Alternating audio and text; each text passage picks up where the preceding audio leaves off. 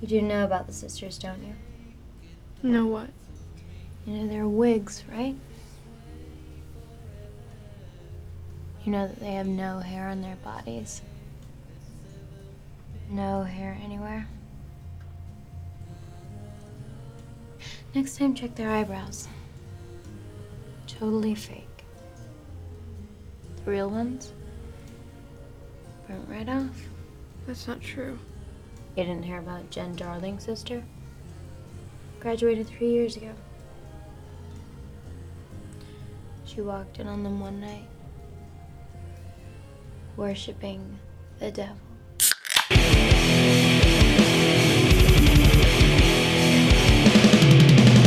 You're listening to the Buzzkill Podcast.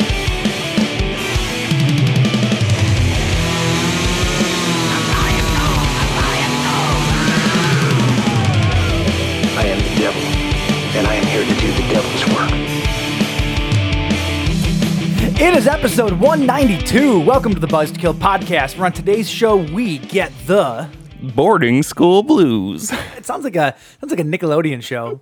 And welcome to the Boarding School Blues. What's going on? My name's Jim Fitzwill. I don't think that would be on Nickelodeon. And my name's Mike. What the heck, man? So fun story. Jim Fitzwill. Well, funny story. Yikes. When I was in high school, Vito and I, because Vito and I went to high school together. Oh, also, hold on. What? That's Mike. I'm Jim. Oh, yeah. Hi. How you doing, guys? So Mike and I, Vito and I, were in the same video productions class, right? And one of the projects that we had to do was to basically put together like a 15-minute long short something. Is right? this enter Tiki Dude Stole My Soul? No. Tiki Dude Stole My Soul was actually not for anything. We just made it. Tiki Dude Stole My Soul is one of my favorite movies of all time. It's amazing. It's on YouTube, actually. We should. Oh my God, me and Mike should totally do a commentary for it. Hell yes, you should. Fuck, that'd be awesome. All right, So finish your story. So the project that we did, this is back when Jackass had first come out, and I was starting to do some of my what would become Glib Kids stuff. Right? Jack Butt. This is Jack family Butt. friendly stuff here. Sorry. Jerk Butt was coming out. So we were sort of into that. It's somehow worse. Jerk Butt. So we were doing this stuff or whatever. And when we were in high school, like, this was 2000. I graduated in 2003, so this was probably 2002. Okay. Had to have been around 2002. Okay. And dude, we just like I got like a bubble in my throat. That was weird. Going through. We literally had full run of the school. Like, no one cared what we did. There was no such thing as a hall pass. There was no such thing. Like, all we had to say is that we were in the video productions class. Everybody gave us a pass. Would you say that you ran train on the school? We did. We did. Dude, same except for I said I was on yearbook.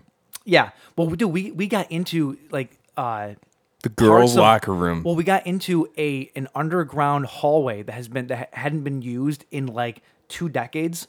Literally all the asbestos tiles were all fucking cracking. There was literally dripping from the ceiling. It's in Tiki Dude, actually, the hallway. And what was it for? And it does lead to the What was it for? It leads to the girls' locker room. It's the old hallway. It's the old hallway that used to go from the pool to the locker room, and it wasn't in use anymore. But we actually got into a lot of trouble because we weren't supposed to be in there because it was all broken asbestos and all that stuff. Like, it was, I forget how we even got in, but we were not supposed to be. Anyway, point is, we did this thing. We called it moronography, which is basically our Jackass, right? Terrible name. But on the back of the box. This was pre-Glib Kids? Yeah, so around the time when it was started. On the back of the box, though, and we had to give this to the teacher, and she would read all of our stuff out loud to the class and all that kind of stuff or whatever. And she goes, oh, blah, blah, presenting moronography. Join Dick Fitzwill as he does this. Like, she just glossed either she glossed over it or she just thought it was funny but didn't like respond. Uh-huh. But yeah, straight out to the whole to the whole class. Dick Fitzwill. Dude, we had something similar in, I can't even remember. I think it was speech class. Mm-hmm. And we had to do a presentation, and my buddy, we had to write like the history of a town or something like that. We had to just come up with a backstory for a town, and he named his town the Sofa Kingdom. So gradually throughout the speech, he started to. So like he started off with like the Sofa Kingdom, and then like he would gradually draw out the last two words to the point where it was Sofa Kingdom. Yeah. Sofa Kingdom, you know, and the teacher never caught on to the fact that he was saying so fucking dumb. That's amazing. It's amazing. It is amazing. Isn't that amazing? It's amazing. Hey. Hey. It's an absolute treat. All right. Fuck Oh, you, dude. shit, dude. Whoa, there's some kick-ass lightning out there tonight. Hell yeah. I gotta walk home. It into started that. to rain on my I'm walk into here. that. Yeah. Damn it. I have an umbrella in my car if you want it. It's probably mine. So we had an You don't interesting own week. your own umbrella. We had a very interesting week this week. Oh yeah. We did. First off, we started it. Ooh. Can you hear that? Dude, we can have the sound of thunder in the background of the show tonight. Oh, that'll be so cool. It's going to be awesome. Okay, so we went and saw the single greatest movie ever made on the fucking drive-through screen last Saturday. Flubber, the remake from 1996. Robin Williams is a gem. He's an absolute gem. I want to see how close I was on the date there. Go ahead, keep talking. Anyway, we saw The Evil Dead at the drive-in. The cool part about this whole like post-COVID world that we're living in, or actually 1997. I was off by a year. current COVID world, I guess we're living in, is that the drive-in, like as we've been talking about for the last couple of weeks, is making a big comeback. Yeah. Not only with new movies, but they're actually bringing old movies back to play. Yeah. I actually have a news article about another one for this week. But anyway, yeah. Another one we're gonna want to go see. Probably, yeah. Nice. So yeah, so Evil Dead was playing last week, and it's really cool because that was one of the screens you probably would have seen it at back in the day. Mm-hmm. I'm pretty sure Ford, Wyoming. I think it's the oldest.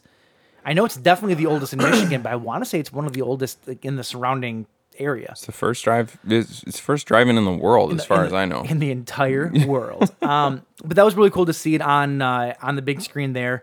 The sound was a little screwy because I guess it was an actual 16 millimeter print, which was cool. And I think what happened was the sound, because it was an old print, the sound was probably not as prominent as it once was. Yeah. So you had to like crank your volume, and the volume in my car doesn't get as loud as other people's cars because the car sucks. So that kind of sucked. Me and you had to get all nuzzly in the back of it. It was kind of nice though. Yeah, you know. We were eating chicken and drinking a couple of shandies. Yeah, it was real nice after the. When I say shandies, I actually mean we were giving each other handies. Yes. Chicken in one hand, Oh my God! Can you? Prenus in the other. Whoa, dude! I'm like literally like I'm putting myself back there. I'm not thinking about you, but I'm just sitting there eating a bucket of KFC while getting a handy. Sounds like literally.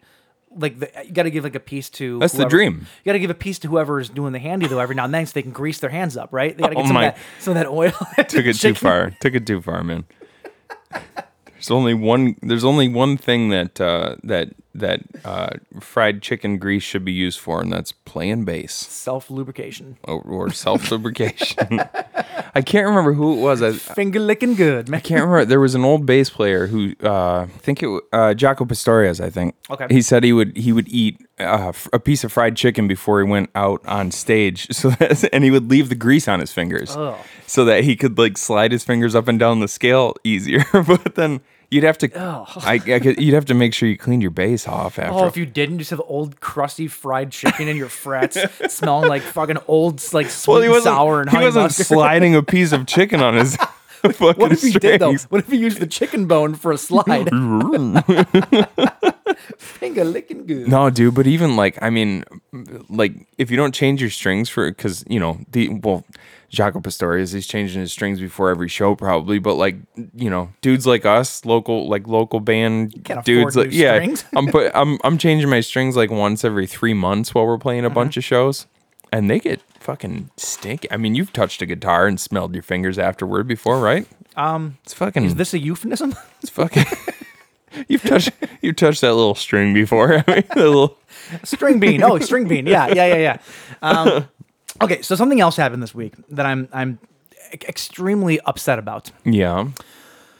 If you have listened to our show for any length of time and you've listened to episodes around my co-host here's birthday, you will have heard us talk about how the running gag of. I didn't know you were going to talk about It's this. a source. It's a touchy subject. Yeah. I know. I'm going to need another beer for Of this, the- so you go ahead. Of the Aztec death whistle, Yeah. right? Yes. So if you don't know what this is, it's this old piece of like Aztecian pottery that when you blow into it, it makes the most shrieking, crazy sound you've ever heard in your life. It's terrifying. It sounds like a human being like screaming and being slaughtered, murdered. like literally being slaughtered. It's pretty dope, actually. in the worst possible way. Yeah. So we were over. So the running gag, and this has been a running gag for at least 5. We think probably closer to 6 or 7 years. Yeah. That it started because I bought him one. I bought James one for his birthday. I've always wanted one. I think they're so cool. Yeah. And so there was one year when I did legitimately buy one for him, but I bought it off of Etsy. Yeah. Right. And Or so he says. no. anyway. No, this is a honest to God true story. The very first year, I did buy one for you. I bought it off Etsy, and the person that was making it for me sent me a message back like 2 weeks later, basically saying that the one that they made, because it was like they make it to order, basically. You know, I don't think people just have Aztec death whistles lying around. You know, I don't think the market's too big for them. You don't know, bro. You don't know. Anyway, though, it was a made-to-order thing, and they basically sent me a message saying we're going to refund you your money because the one that we made for you didn't turn out. I don't know if it just didn't work or whatever, but they were out of materials. And they I've weren't looked up planning how on- to make them before. It's very complicated. So, Well, they point is though they weren't going to make another one, so they refunded me my money. I mean, kind of a dick move. So I told James that, and he of course didn't believe me. That was honest to God's. Whoa, hello. Scout's honor truth for the first year. Every year afterwards, though, I was like, "Oh man, I got you an Aztec death whistle, right?" And It's been a fun, me and Mike would literally get in fights over it. Oh, yeah. But like fun fights. Like everybody else thinks we're fighting, but we're actually just doing what me and Mike do, which and is. the excuse is, "Oh, I bought you a death whistle, but it got lost in the mail. I had to get a refund, or they gave me my money back, or I was going to get it for you this year, or whatever." Right? Or like I'll actually buy Mike something pretty dope for his birthday. And then I'll be like, still waiting on that death whistle, dude. And he's like, it's in the mail. yeah, so, And it's fun. We've been fighting about it for years. It's so fun. So we were over at a buddy's house the other day. A buddy of ours was sharing some good news with us. So we all went into we went into the house. We're keeping our small group circle pretty tight at this juncture. You know, that part where we all spit in each other's mouths, though, that was probably not a great idea. No, it was a fantastic idea. I don't know. We'll see. I guess we'll see. Who had the chunky bit? I was the lucky one. Anyway, though, so we're in the house or whatever, and I forget how it came up, but it came up or whatever. And one of our beautiful friends decided that they were going to inject themselves into our almost decade-long, half-decade, whatever it was, 7-year-long running joke, and they were just going to go online and order you an Aztec death whistle. Yep. And randomly send it to the house with a note that said, "From your real friends." It said, Mike's a liar from real friends. If you could see my face right now. It was a total dick move. And it pissed us off because here we had this long running joke and now it's ruined. Like, don't get me wrong, I was stoked. I went in my basement because I didn't want to freak my kids out, Sure, and I blew sure. into it. I was like, oh, damn, dude. I just woke the dead. Did it sound good? It's pretty cool. Okay. I feel like one of the ones that are actually made out of clay would probably resonate more and be louder. Sure. Well, it's plastic in all fairness. It's not like you're not getting that this one earthy is tone. it's 3D printed. It's kind of dope though. Well, so they did that, and I was like a little bit pissed because my whole plan throughout this entire thing was to eventually buy you one and like actually surprise you with one day, Yeah, right? yeah. That was the plan. So now I'm pissed because now I can't do that. You know what I'm saying? Yeah. Like I'm fucking bummed. Yeah. And I know no one believes me that I was ever going to do it. So in order to prove that, Wait, dude. I've had this since your last birthday. Are you serious? Because this is why I was so fucking pissed. Dude, First off, You had your hands under the table for so long. I was like, so motherfucker, oh, dude, it's like Oh man, and it's like so imperfect looking that you know It's that somebody made it by hand. It's dude. literally made from Aztec area black clay. Like they actually collected it from there. There's a whole thing. It's made by a company called Music for Nations or something like that. No, that's the Cradle of Filth record label. It's made by I don't know. I'll look it up in a minute. But Dude. So here's the thing. Hold on, I gotta get my flashlight so I can fucking see this. bought this for you after your birthday this year because I was thinking about it, and I in all fairness, I do always forget before coming. Oh, for your birthday. sure. So That's I'm fine. gonna buy this now so that I can actually have it for either Christmas or your next birthday. Now I was just gonna hold on to it, and then our motherfucking dumbass friends fucking ruined it for me. Dude. I'm so. This Can thing- you understand why I'm so pissed now? I understand. Because surprise ruined. Happy late birthday for 7 years. This is awesome, man. It's so heavy too. Yes. I want to blow it, but it'll wake up your whole apartment. Did you try don't it? Ask me how much I paid for it. Did you try it?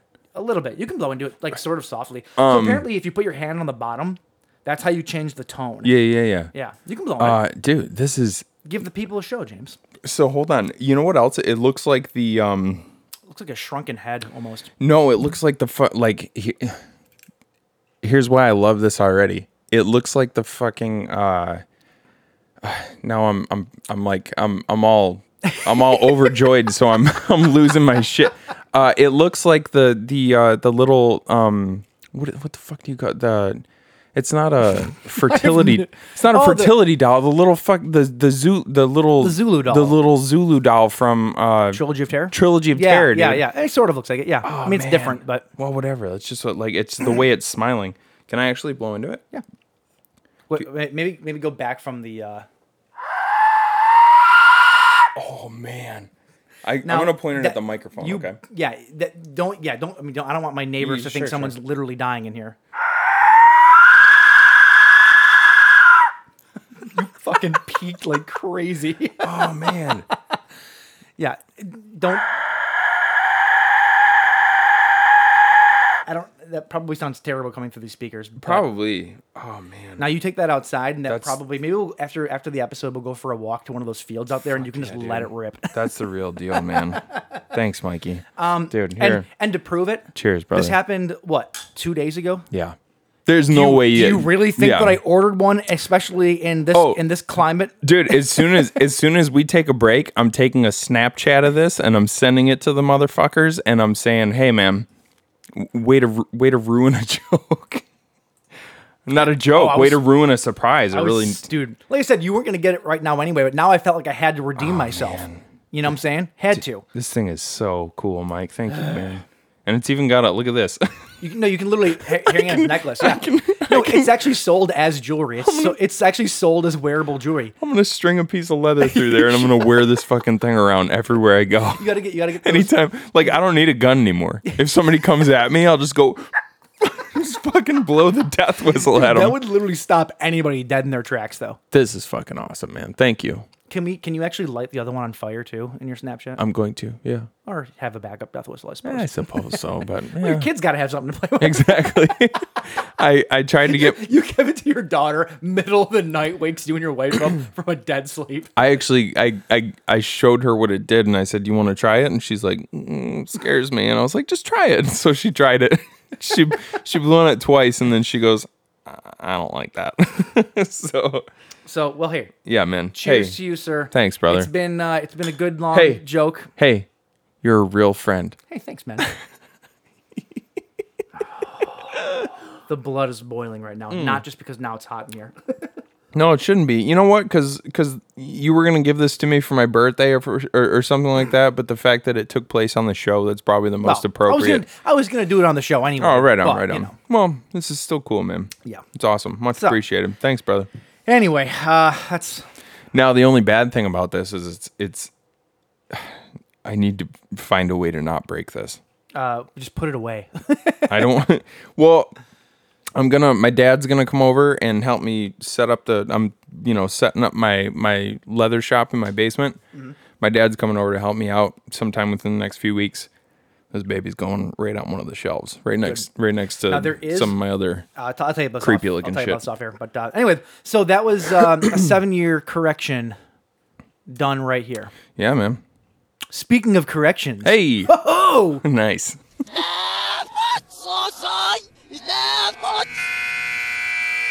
The beginning of that almost sounded like your death whistle.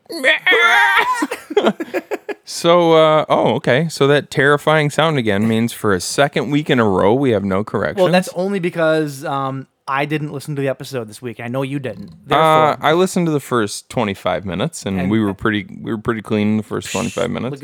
look at us go. I'm just going to assume that we were perfect because I heard Aaron listening to it, my wife listening to it. He sounds hot. Oh damn! Hey, Aaron, is that you? You done fucked up. No, I heard her listening to it, and I can't listen to myself anymore. I'm annoyed by my own voice, so I don't know how do you think everybody around you feels? I don't know how you 12 people out there listen to that, but I can't handle listening to myself. I just sound like a fucking idiot most of the time. So It's true. I just kind of have stopped listening to our episodes. No, I still like listening to them. I like listening to them at 1.5 speed because I feel like we're funnier at 1.5 speed. Well, everything's kind of funnier at 1.5 speed. You ever listen to yourself fuck at 1.5 speed? It's crazy. It's crazy, man. That's a problem. That's a young man's problem. You're done in one. No, I guess. Hold on. If you're done in 1.5 the time, you're actually going longer. It's called efficiency. But if you're going at 1.5 the speed, you're done fast. Oh, Fuck, I don't know why I'm trying to reason this. this. If you go negative 1.5 speed, that's where it gets all trippy. That's just you sound like your grandfather. It's like weird. Well, that's like fucking. It's Sting and his wife. They do tantric sex, So like Sting the singer, Sting. Sting, yeah. Really? Sting of Police fame. Really? El Policia. Does he give her the stinger? Yeah, he him and his wife have said in interviews before that they'll do tantric sex sessions that will last like 12 hours. Whoa. How much acid do you think they drop? I don't There's know. gotta be drugs involved, right? I think the sex is your drug. It's Sting. There has to be drugs involved. Here's the thing. I suppose I could be proven wrong if I actually tried tantric sex, if I had the the know-how and the patience for it. But it sounds like a lot of it sounds I know the joke that you're about to make. I do, because I'm in your head.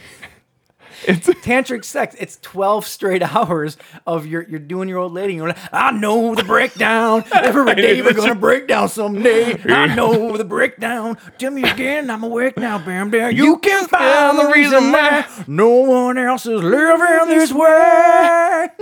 Damn it! You went from the main vocal to the harmony, and I was gonna do the harmony. In your life. You seem to have it all. You seem to have control. Deep within your soul. It's because if you listen to that song, it is physically impossible to come. It takes 12 hours. In your life. Does anybody out there even know who we're talking about? The band Tantric? Tantric? I feel like they were like even like the early aughts, like they were kind of. They weren't huge. Everybody knows that song. They had like least one big song. It was just that one song, and they had the dude, the guitar player with bleach blonde hair with dreadlocks. You know who they were, like right? An idiot. Outside of the singer, it was the backing band of Days of the New. Oh, that's who it was. Okay. And because the singer of Days of the New, and I met him once. He's kind of a doucher. He just I don't know if he was hard to work with or he wouldn't put a record out or something happened and the band got sick and fucking tired of waiting for him, so they just did their own thing. And they found that Tantric guy was born. In your life. They basically found like Scott Stapp but worse. Well, that's kind of what Days of the New was too, if you remember. I don't remember much Days of the New. I remember. You would know it if you heard it. All right, we're gonna listen to some later. Oh, yes. Because that's what kind of night this is shaping up to be. Oh yes, Death Whistles and Days of the New. No, but Sting and his wife talk about doing like these marathon fuck sessions, and I'm like, it doesn't sound fun. Like after a while, I just want a sandwich or or like damn it, where's my cold cut? like if we're gonna have sex for 12 hours. There better be a mini fridge right next to the bed. so that I can reach in and pull out some It's like, honey, salami, cheese, maybe Honey, a wrap I sandwich. A invited- wrap sandwich seems like it would be easier to eat when you're it could having be sex. Like a burrito. Ooh, a nice burrito. Well, not a burrito. You still want to put deli meats in it because you don't want a hot food when you're having sex, right? Just in case it accidentally spills on the smaller pack. Well, what if you actually put it in between you and then it heats it up? Your body heat heats the sandwich up. Oh, So it's like a melty Philly cheesesteak by your own body heat. bad. You look at your wife like, listen, don't be mad. I invited a third person into the bedroom. Not to interfere with us. It's actually the Subway sandwich artist. He's just hanging out in the corner, ready to make me a goddamn cold cut. You got the Extra pickle, if you know what I mean. you got the sneeze guard over your bed. Oh man. He's always out of oregano, for fuck's sake. There's some in the cupboard. Why don't they have oregano right now? Is there something about COVID that you can't get oregano? I don't know. I haven't been to a Subway. I'm not going back to our Subway told anytime me about soon. that. You know why? Because of The creature works there. Putting it mildly. my ex-girlfriend. No, I was just gonna say though, there's a really gross person that works at our local Subway, and it's like you don't the kind of person. Well, like, it's not. Here's the thing. He's very friendly. Sure. But he always has really something. went for a Whatever, dude. This is life. This is a snapshot of Jim and Mike. He always has something in his mouth, Yeah. and it's not chaw, and it's not bubble gum, and it will come flying out of his mouth because he likes to talk to you a lot. Yep. And he likes to repeat, like if I say, "Oh, I want spinach on that." "Oh, spinach? Okay. Spinach? Okay." And he's spitting on all the food. And he's not wearing a mask, and we're in the middle of a fucking pandemic. So I'm like, wouldn't either okay, either. well, I guess wouldn't I'm not either. going to that Subway anymore. It's like he's got it's like he has like spider eggs in his mouth, and it's just like getting all gross. I don't know why. I'm looking at a spider web outside my door here. It's so weird. No, it's literally like he went in the back and took a bite of one of their own sandwiches and then just held it in his mouth like a cud. And I can't handle it, dude. Like, Yeah, it's gross. he's a very friendly guy, very nice guy. But I don't want him spitting on my food. And There's I'm a certain etiquette that I expect out of my sandwich artist, and that is not it. sorry. I'm not trying to be a dick here, but I also don't want people spitting on my food. Right. So- Especially with it. so it's he like is chewed not- up food. So he is not part of your bedroom shenanigans. No. Okay. No. Okay. No, I will find another sandwich artist from a different location. I can make a kick-ass cold cut. You do make good sandwiches. Do. I'm just saying. So if you need my services, I'll wheel my cart right over into your bedroom. If you want the gig, you got it, man. Hey. After the old death whistle, you're first in line for anything.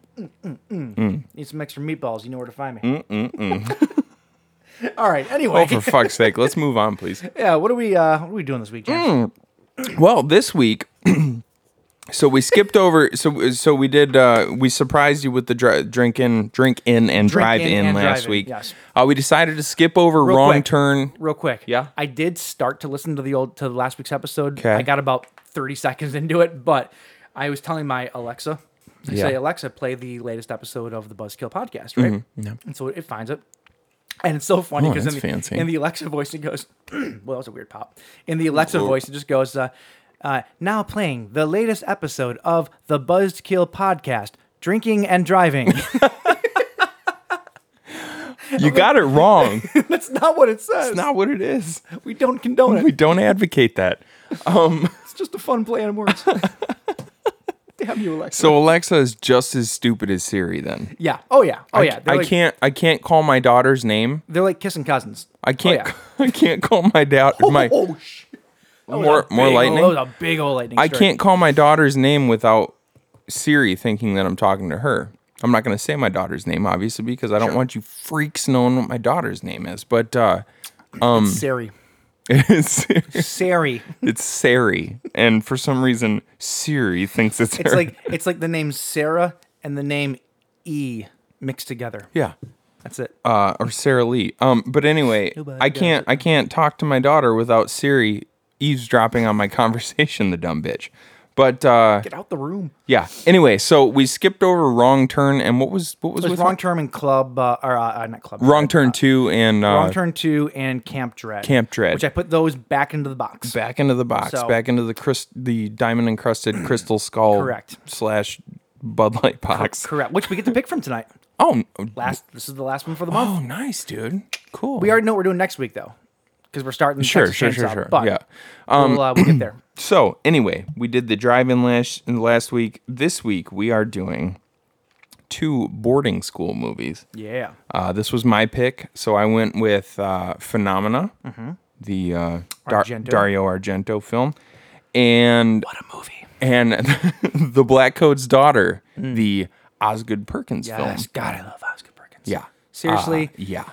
he's so good. Yeah. He's so good. Dude, so I mean, we'll get into this too, like when we're talking didn't- about the movie. But such a humble dude, too. I didn't like very, very cool and down to earth. I honestly didn't think that his career was. I didn't think that his career could honestly have taken a better turn, because he already was. I don't even know how to put this in the words. Once you have a supporting role in Legally Blonde, I thought that was like the top, Right? the top of like your career. Like, your career doesn't get better than that. Well, and that's part of the reason I say that he's very humble and he's very Yeah. down to earth. Like I was listened listening to some to an interviews. interview about him, and he's like, or with him, right, not about him, and he's like, I never intended to be an actor. It was just sort of my, what I fell into on my way to becoming a writer and director. And He gets it though. he's like, even when he's talking about this film tonight, The Black Coat's Daughter, he's like, I thought that I made a very sad.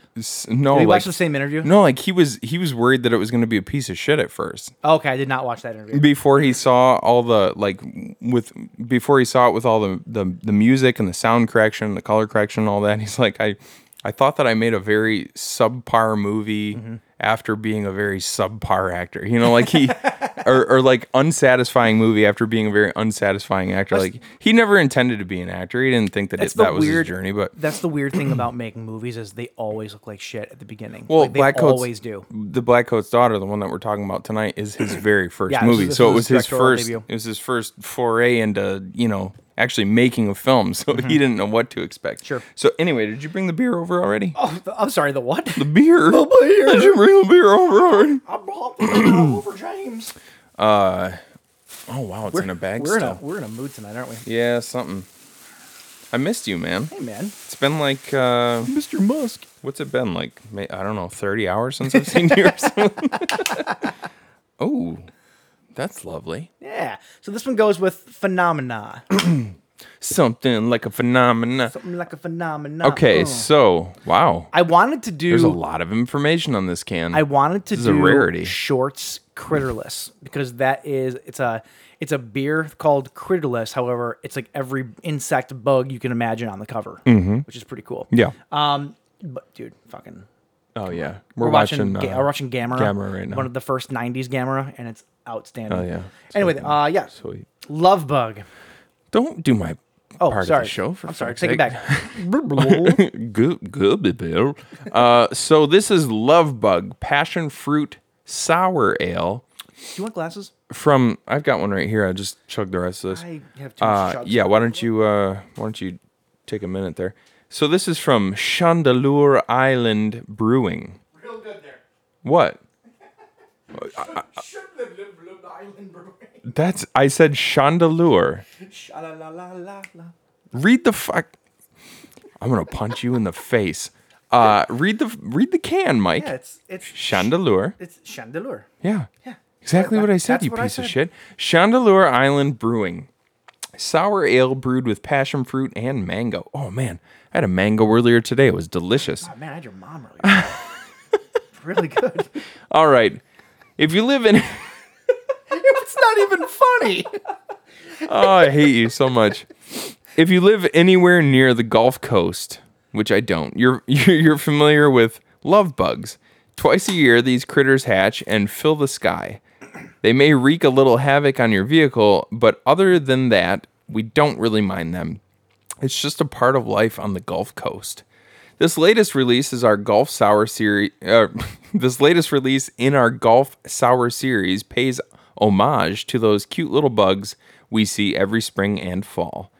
Brewed with passion fruit and mangoes, this sour ale is both sweet and tart. Enjoy by the water and under moonlight. I'm also gonna keep reading here because it looks like orange juice. This is a little. Oh wow, it does. This is a little note on the Gulf Sour series. The Mississippi Gulf Coast offers a unique and laid-back way of life. We aren't in a hurry. We wave to our neighbors. We'll share some blue crabs when our pots are full. And that sounds like a euphemism. And we always know the tide pattern. It's our way of life, and we wouldn't change it for the world. Are you mixing it up? There's a lot of sediment. Oh, and okay. I can't roll an open glass. What are you mixing? Oh, you're mixing it with a chopstick. Yeah, we'll chop. Oh, and look at that. It's producing a nice frothy head. What I do, James. The Gulf Sour series is brewed to be our own take on sour beers with over-the-top fruit flavors, a pleasant hint of tart, and just a little bit of sweet to balance it all out. Enjoy these unique beers fresh while you share tales of the Gulf and the one that got away. If the little tiny little driplets off of this chopstick were anything to go by, Yeah. this is sour. Is Like, it? It's pretty tart. Yeah. Well, it is a sour, after all. No. So Chandeleur Island Brewing Company is from Gulfport. Yeah. I don't know how else to describe this beer other than it looks exactly like orange juice. It's so thick and hazy. That is crazy. Gulfport, Mississippi? Yeah, okay, yeah. Like MS. I was confused on my my state abbreviations for a second there. Oh yeah. But what else could MS be? It couldn't be anything. It's a disease, James. Jesus, dude. I'm just saying. You said what else can MS be? It's a disease. I mean, as far as states go. Oh. Ohio. It's the most diseased state.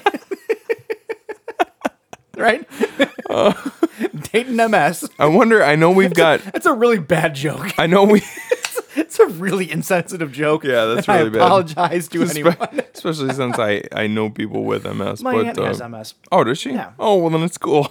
I know someone with You fucking prick.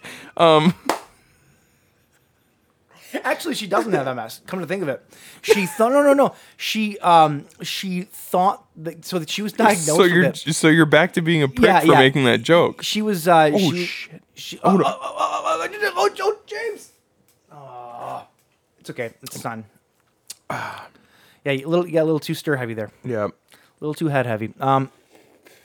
No, she was diagnosed with MS like years ago, like 10, 15 years ago. Yeah.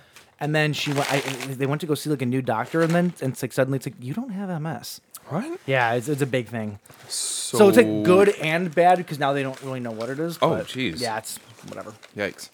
It's not whatever, but it's a long story. But Wow. So that's a big.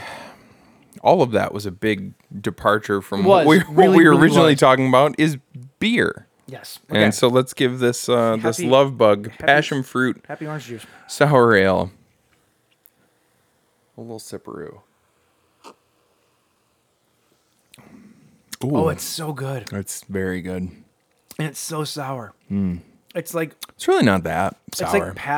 it's like past its expiration date orange juice, or like right after you've brushed your teeth. It's like, that's actually kind of Right after, yeah. It's like right after you.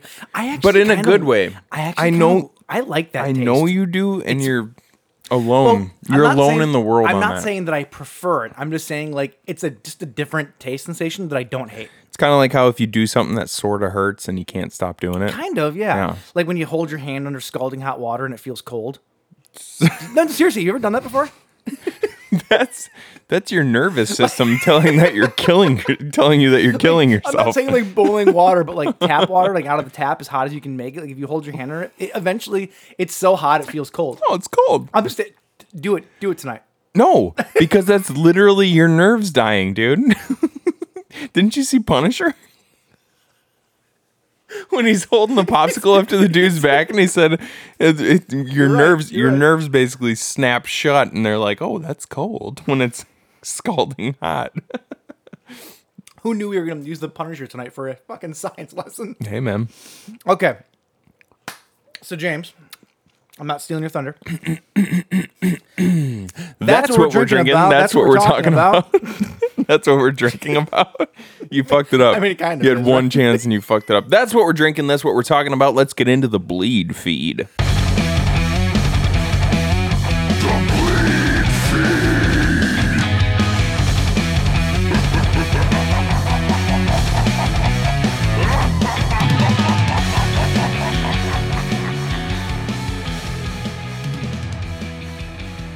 Yes. Breathe it in.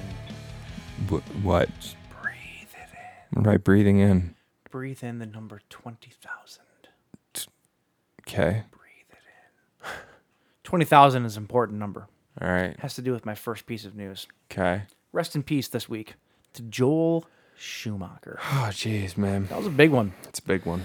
I had no idea that Joel Schumacher had been battling cancer for the last year.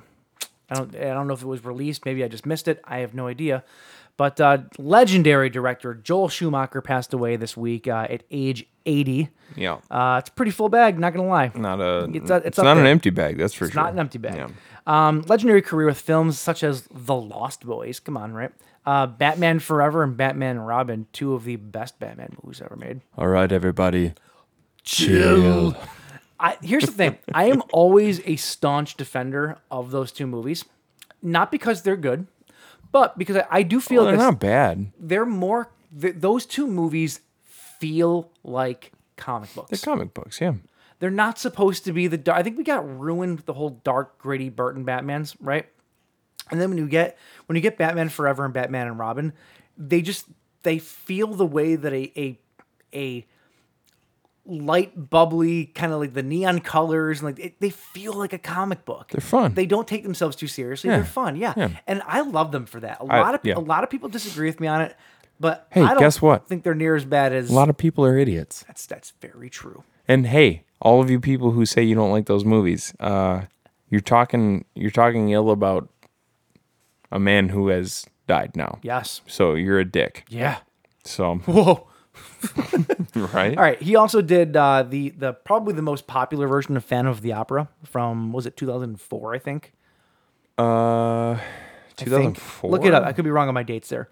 But he also did the number 23 with Jim Carrey, St. Elmo's Fire back in the day. A ton more.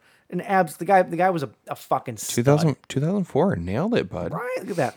Guy was a fucking stud, though. Like Joel Schumacher was, by all accounts, too, just one of the nicest dudes you'll ever meet. Like he would strike up a conversation with literally anybody on set. He would just talk to you, and he was so enthusiastic. Like, the dude just fucking loved life. And do you want to know where that 20,000 number comes into play? Sure, why not? Joel Schumacher claims to have had over, or at least not over, up to 20,000 sexual partners in his life. Yikes, man. That's Wilt Chamberlain numbers. And he's Damn, the dude. Wilt Chamberlain of gay men. Did you know Joel Schumacher was gay? I didn't know that. I don't think that I did. I'm pretty certain that he's had sex with every gay man in this country. If he's putting up numbers like that, I'm pretty sure. That's impressive. Right? Wow. So they did the math. I was watching Fat Man Beyond, which is Kevin Smith and Mark Bernardin's show that they do from the Scum and Villainy Cantina in LA. Sure. And they were breaking down 20,000 of how many people a year, and it was something like 350 people or something like that a year. Damn, for dude. 50 years. Wow. Dude was 80 years old. So the only thing that they could think of was that dude was down with orgies. I was gonna say because 350, that's a new partner almost every day of the year. Yeah. There had to be times where there was, At least 3, 4, at 5, least 6. 2 or 70. That's cool, man. I mean, the dude was in the film industry. They get down kind of weird in the film industry. So maybe that's freaky, man. Maybe he played past the bagel a lot. I don't know. Hey, good for him. I don't know what that means. I'm just picturing like a bagel on your dick and you just kind of pass it forward. It sounds like a fun game. You gotta. It's a circle of people, and you got to get the bagel all the way around the circle without touching it with your hands. Loser eats the cream cheese. Oh my god! Hey, in those circles, they'd be all about it. So But rest in peace, Joel Schumacher. don't knock it till you try it. Wow. No, honestly, no, guys, that's rest in peace, Joel Schumacher. We laugh, but you are a fucking legend. Oh man, what a legend! Amazing We films. should have put Batman Forever on. Is what we should have done. That's probably what you should have done instead of putting on Mortal Kombat from 1996. Listen, it was on. It was on. But hold the on, TV. that's Spielberg right there, It's isn't supposed it? to be Spielberg, but no. Oh, Good lookalike though. yeah, that is a good look like. Okay. Anyway, Yeah, rest in peace, Joel Yeah. Schumacher. legend. Wow, So- I had no idea, and I'm thoroughly impressed. Good on you. If I could fist pound you, I would. Okay, let's see here. We talked about.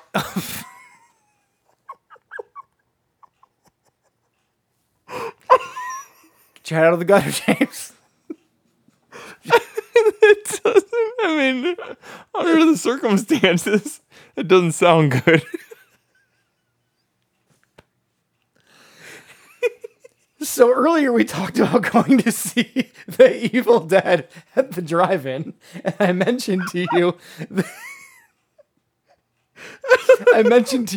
I'm getting through this. I'm I sorry. mentioned to you that there are other movies coming back to the drive-in. I'm not cutting this out. I'm not doing it. James is crying. Guys, I've gotten James to finally cry. Unintentionally, but it happened. Oh, who knew? It just took a fist pound. All right, I'm pulling it back together. Okay, so last month was supposed to be this year's Ghostbusters Day, right? It got canceled. All festivities got canceled because of COVID-19. So they are restarting Ghostbusters Day. It sounds like it's going to be like a long-term thing. I don't know how exactly they're doing this.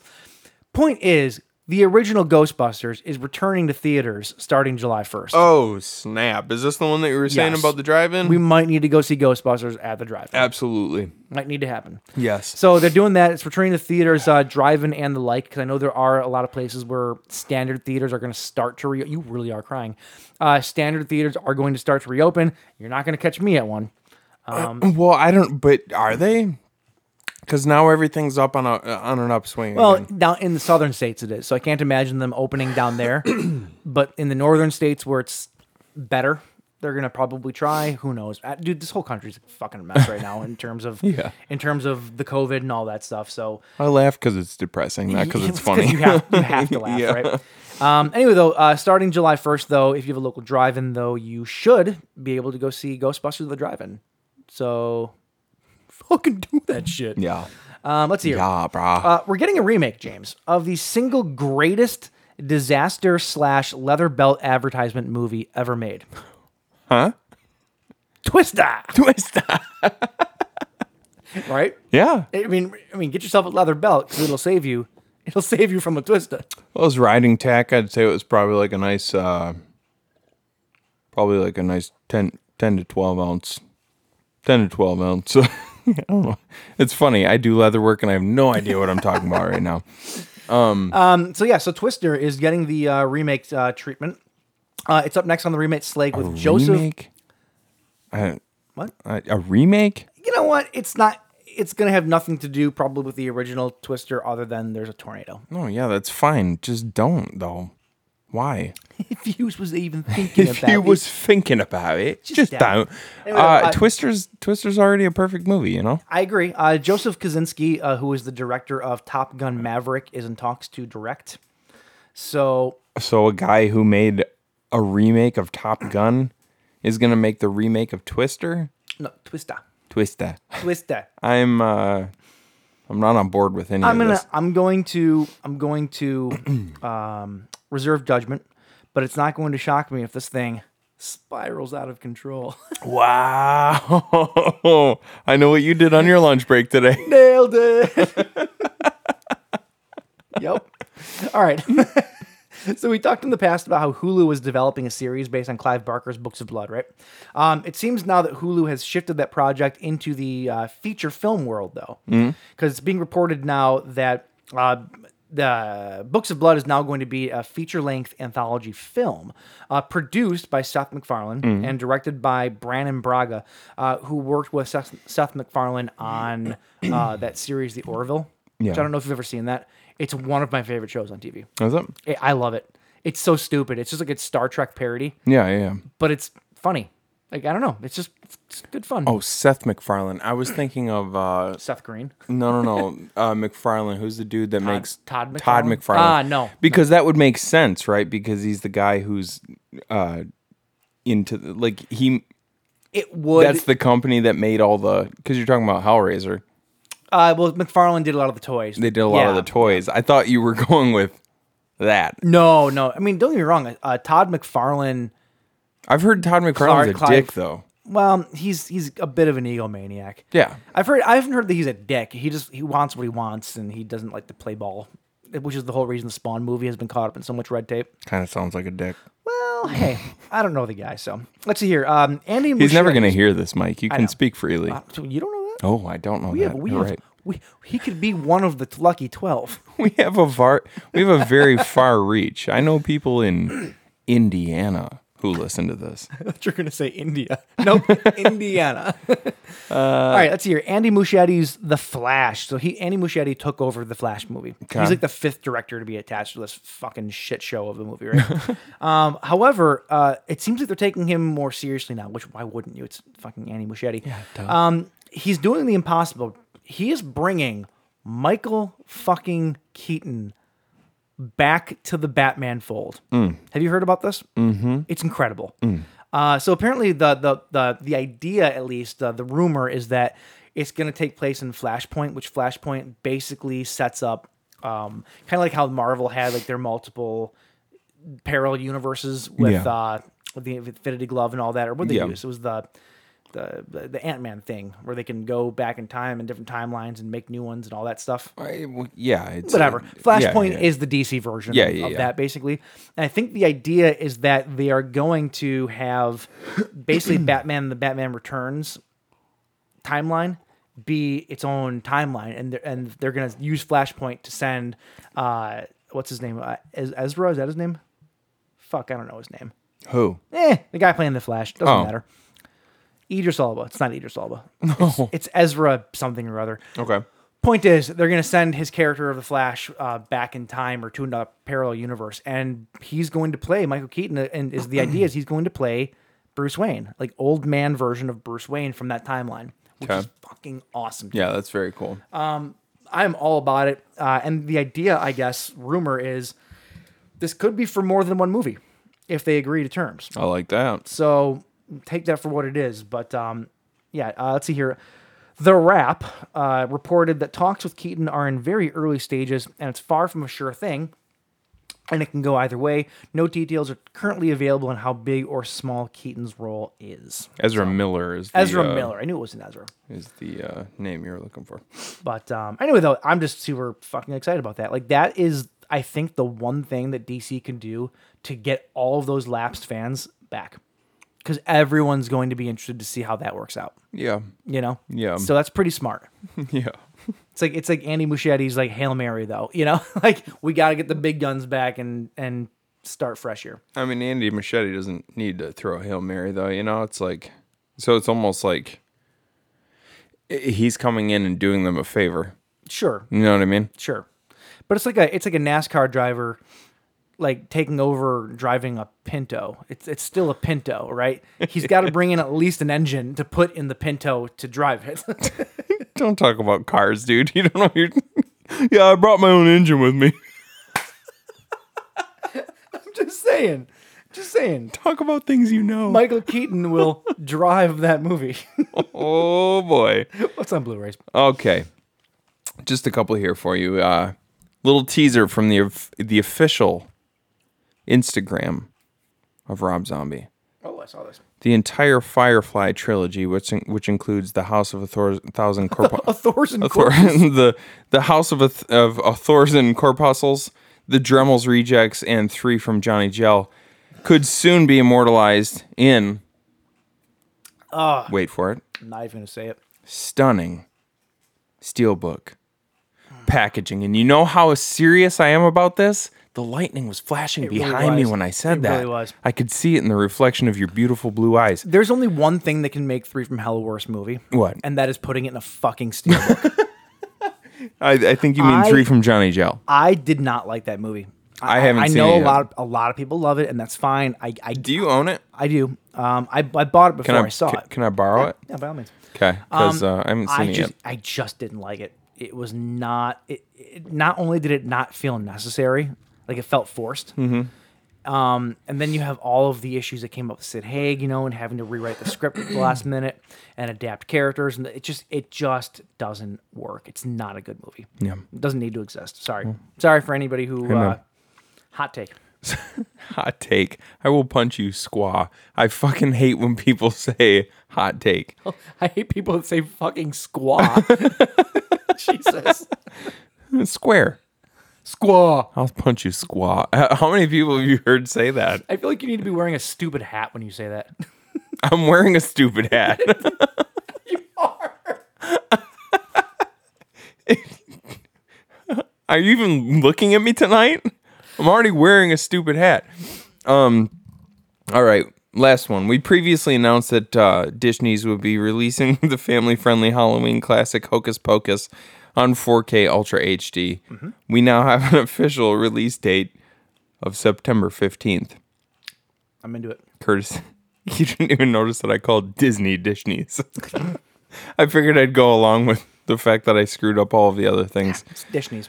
A horse of a house. What did I call it? I don't even know. House of Thors and Corpuscles. This is taking a really quick turn downhill. Doesn't matter.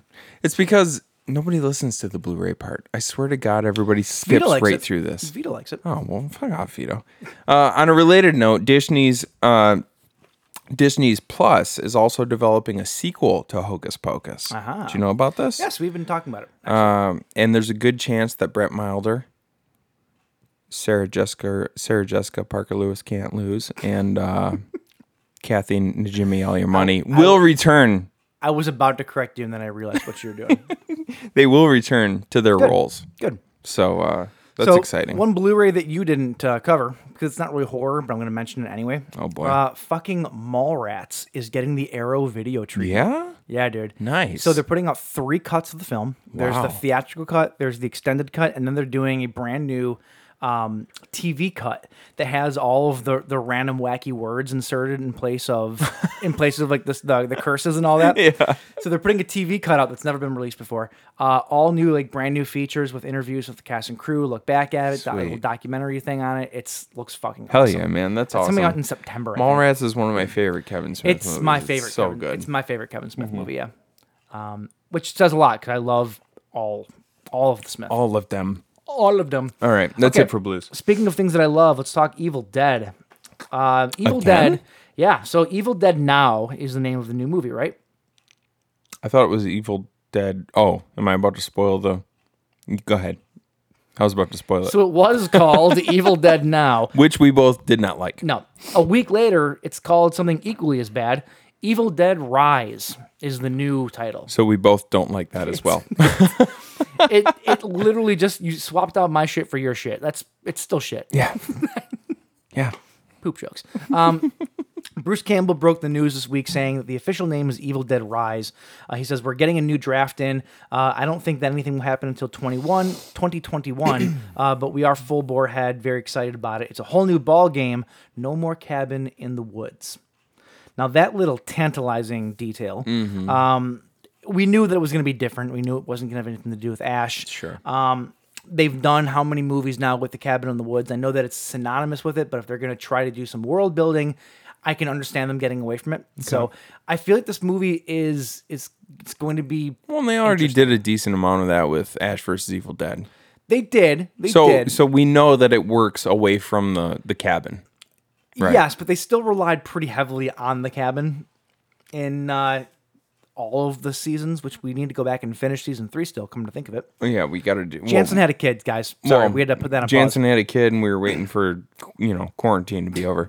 But we've had Jansen on the show since then, so that's not an excuse. Have we? Yeah, remember he called in. We did that 3-way. Oh, yeah. But Yeah. that sucked. I hated doing that. Okay, let's see here.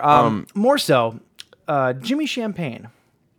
Guy, he did a podcast that me and you listened to. It's called Fear Frequency. Fear Frequency. He also does some stuff with Bloody Disgusting every now and then. Hey, I met him in a bar on the street once. Ooh. It was weird though because he was in town for a funeral, and I felt like an idiot for interrupting him.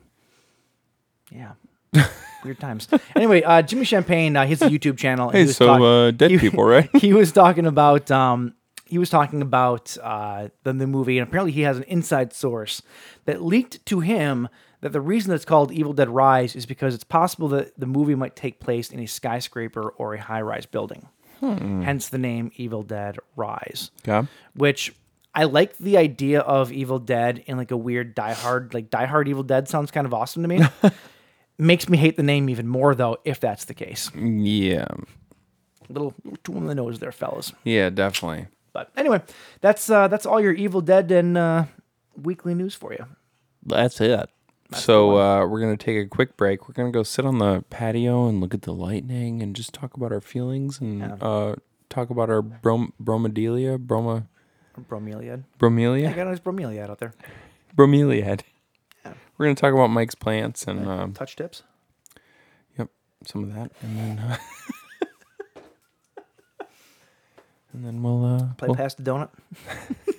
It was past the bagel. Or past the bagel. You can do it with a donut, though, Extra cream cheese. And then we'll be back for a little discussion about some movies that take place in parties. See ya! Throughout this, they'll see faces ripped apart with hooks, a man slashing himself into a bloody pulp, and graphic, macabre, torturous images that defy description.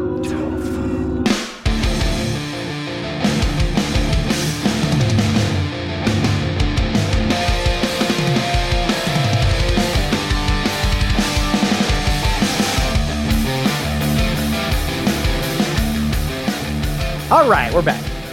Hey, what's up? Hey. So, that Dario Argento is one fine piece of ass.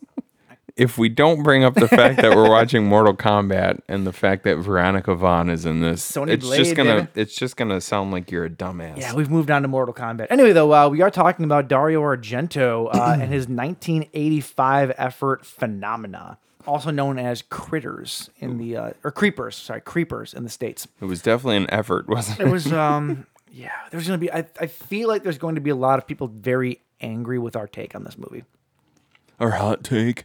It's not a hot take. It's lukewarm at best. Oh, is it? Hot take. Let's see here. Phenomena from 1985. A young girl with an amazing ability to communicate with insects is transferred to an exclusive Swiss boarding school where her unusual capability might help solve a string of murders. Excuse me. If that's the only thing this movie centered on, I think I would have liked it more. I'm gonna start hot here. Oh, I'm starting hot. Just come in hot then. This movie's a fucking mess.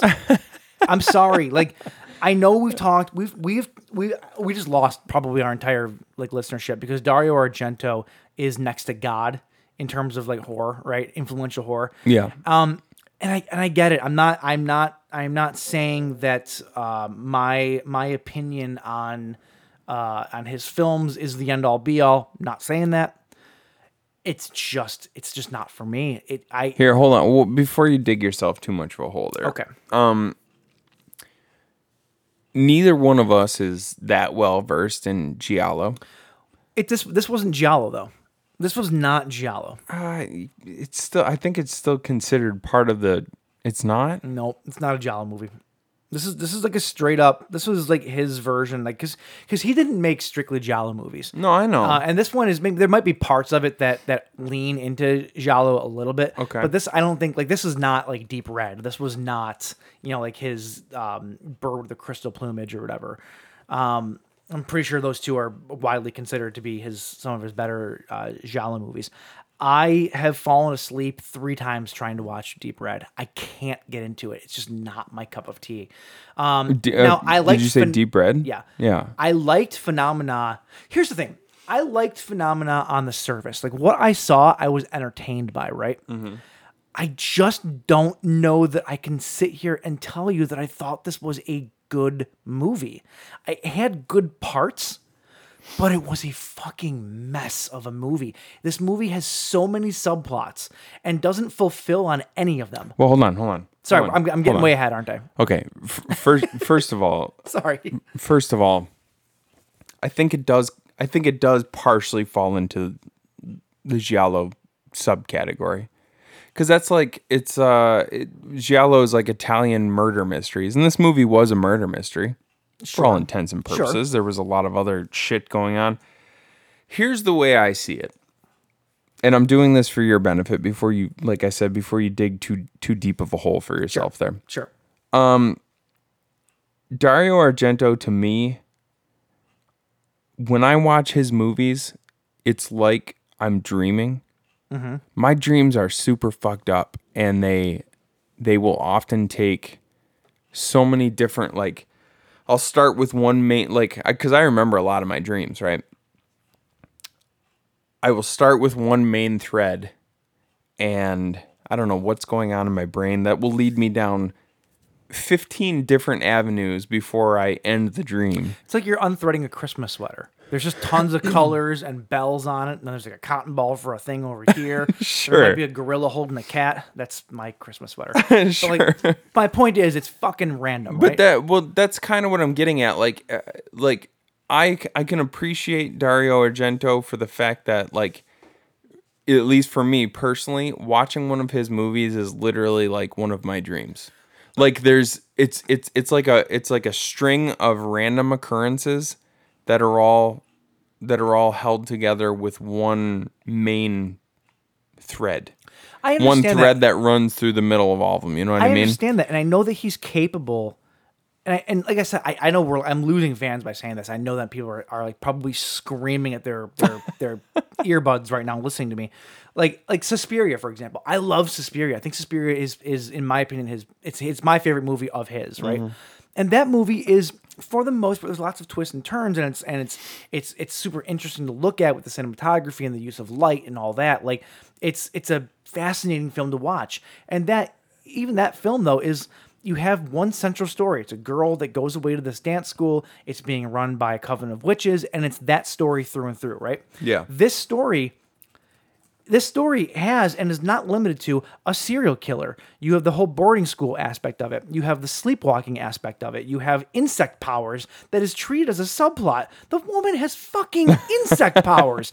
You have Dr. Loomis in a fucking wheelchair, who is like the Donald Pleasance. Entomologist. Like, hey, you know what the difference between an etymologist and an entomologist is?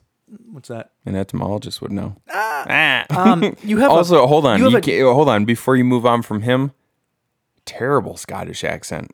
Oh, I didn't even think he was trying. I think that I've always sounded like Donald Pleasance I've always to me. assumed that most people from across the pond, like wherever you're from, like if you're from England, you can do an Irish and a Scottish. If you're from Scotland, you can do an Irish and an English. Look up where he's actually from. He's from England. Oh, he is. Okay.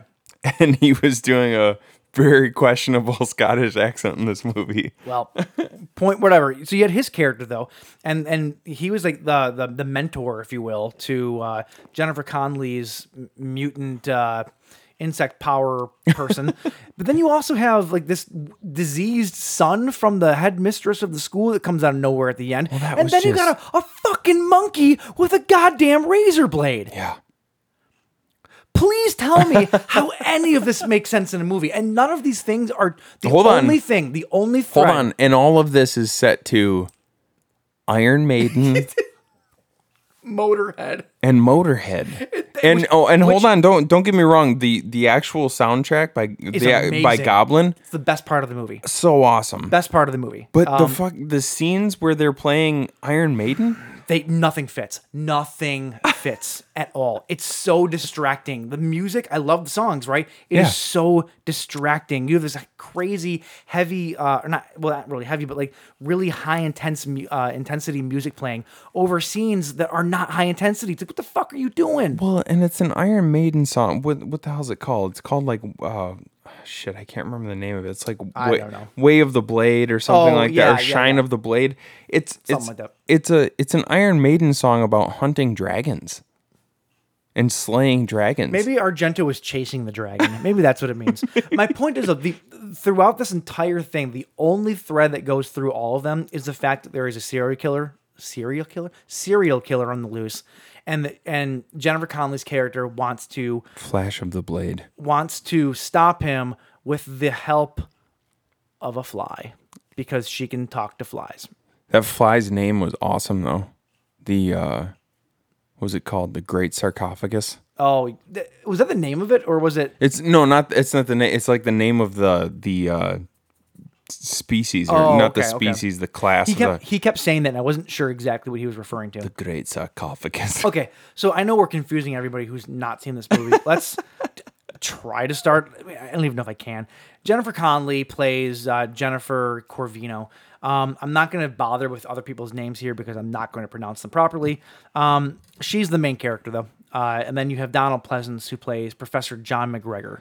I mean, these names aren't that hard, Mike. No, but I don't know who plays who because their names are confusing to me. Daria Nicolodi is Frau Bruckner.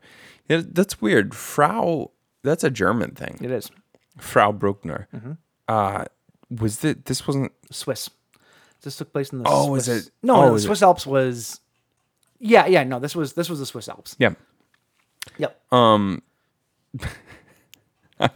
Were you gonna go somewhere? Yeah, I came in real hot with my opinion on this one. So let's start over. And I mentioned once already. I didn't. What was put in front of me? We didn't talk about this before the show, didn't, so I didn't know Mike was gonna come in going, "This fucking movie sucks." It doesn't suck. Though. That's the thing. I know I'm coming off. I know that I'm coming off really, really hot on it. When I was done watching it, I was mad because for me, everybody holds Dario Argento to this crazy high standard, right? Mm-hmm. And so when I got done watching this particular movie, I go, I just don't get it. Like, I don't understand. Maybe it's just my own problem. Maybe I just don't see what other people see in it. But like, this was not a well put together movie. This was not a well written movie. There was flashes of really good things in it, yes. Yeah. But like, you could have literally taken the plot of this movie and made 4 different movies out of it. Yeah. And they would have been better. And I think that if you would have just followed one thread through this movie and stuck with it. Yeah. Like let's make it about a girl who is who has this gift where she can communicate with insects. Communicate. Where she can communicate with insects. Sure. And then she helps to solve a string of murders. That's it. That's all you need. You don't need get rid of the chimp. Get rid of the mutant son from the headmistress. Headmistress, is that what you call her? Well, that was a different woman. That wasn't even the headmistress. Oh, I thought it was. See, this is what I'm talking about. That was a completely different woman. These characters, at least I think, are not fleshed out to where they matter. Right. You know, it's just like there's these weird just pieces of this movie that are just kind of thrown in there. Right. And I'm sorry, like I said, I mean, people are probably crucifying me for right now for this, but like, that's the thing is like I like to. I'm sorry, Dario, but I like to stay pretty. There are Dario Argento movies that I enjoyed. There are giallo movies that I've seen that I enjoy. Sure. For the most part, I'd say it's not really for me, but like. I read, like, you go on IMDb and you start reading the user reviews for this movie. Oh, God. And people are just... It's just a fap session, dude. It's just filleting Dario Argento. And don't get me wrong, Dario Argento, very good at what he does, it's just... My like question saying that this particular movie, like, there were tons of people saying, this is an absolute masterpiece. Here's like my thing about you said that Dario Argento is really good at what he does, right? If out of his entire filmography, which he's done, I mean, how many films has he done? Look it up real quick. I don't know the actual number, but if only a handful of those movies, a small handful of those movies, are really that good, can you really say that like he's amazing? Like, you know what I'm saying? Do you get what I'm saying? Do you get what I'm saying though? Like, does he? I guess I'm kind of questioning his status here. No, well, which a little bit, which maybe we shouldn't be, because we could become pariahs in our own scene. That's true. He has 42 writing credit, 28 directing credits. So he's written more than he's directed. Okay. He's got 28 directing credits. And I'll be honest, like there's a couple, like people consider The Bird with the Crystal Plumage one of his best movies. I know Vito loves that movie. I've never personally seen it. I don't know if I've ever seen Deep Red, to be honest with you. Like I said, I've tried 3 different times. I can't. I've seen Tenebrae. I've seen his episodes of Masters of Horrors. I've seen Mother of Tears. Like I don't know. It's like there are so many. You've seen Suspiria, obviously. I've seen Suspiria. Yeah. Opera is another one of his. Like Opera has that real famous scene of the person with the needles in their eyes. Oh yeah. It's a real famous scene from Opera. Stendhal Syndrome. I've seen Stendhal Syndrome. Like I don't know. I like a lot of his movies, but it's almost like I like aspects of his movies more than I like the movies themselves. Do you know what I mean? Like, yes, and that's how I feel about this movie. There are flashes of, I won't say brilliance, but like, well, yeah, there are flashes. Absolutely. There are flashes of brilliance in this movie. Yes, Yeah. I just don't know that he's really great at stringing those things together. You know, like they come so randomly that I almost don't know if they're intentional. Yeah. If that makes sense. And that's why I go back to like when I was watching this movie, at first I was like, oh my God, this movie's all over the place. But then I started to think about it more like what if, I mean, a big aspect of this movie is the fact that this girl is a sleepwalker, or let's teach Mike a new word that he would know the other night if he wasn't so drunk playing slash cards. Oh yeah, I got real drunk. Somnambulist. She's a somnambulist. So So if you think about it in terms like a lot of the imagery that you're seeing in this movie kind of takes place while she's sleeping. sure. And so you kind of think about it as a dream sequence. And then like I said, this movie plays out like one of my dreams does. And my dreams are awesome. I love my dreams, but they're random as fuck. No part of her sleepwalking explains why an entomologist has a monkey. Sorry. That's true. And that monkey needed to get some too. That was a female monkey. You can tell because its ass was real saggy. Yeah. That thing was in like mating mode. It also, That's what that means. no, they get even bigger than that. That was pretty big though. It also bit off part of Jennifer Connelly's finger read during about that, production. yeah. But so when I started thinking about it like that, I was like, well, think about this almost from the perspective of this whole movie is like one of my dreams. Then I started to it started to become more tolerable for me. Okay. So I was like, wow, this is Sure. like, but at the same time, like, I don't. But if you kind of need to, But I don't like. There's so many other movies that we watch where we're like, man, that was fucking masterfully done. And I don't look at this movie and think that. And this movie is Dario Argento's favorite movie he's ever made. Yeah. You know what I mean? Like that's It's and in when I feel like there's in the conversation of Argento movies, not only is it his favorite, but it's on. I would say that this movie falls in probably the top 5, definitely top 10, but probably top 5 movies that most people love from Argento. It's definitely between 5 and 10, if not better. Yeah. On a lot of people's lists. I know a lot of people that love this movie. My buddy Jimmy was like super excited that we were talking about Phenomena because he's gonna hate us after this. He's gonna hate me for this. But like, it's just listen. I'm not gonna sit here and say that I'm not gonna sit here and definitively say that this movie sucks. I'm not saying that, right? What I'm saying is that to this viewer, it was a mess. Like, for my eyes, it just doesn't work for me.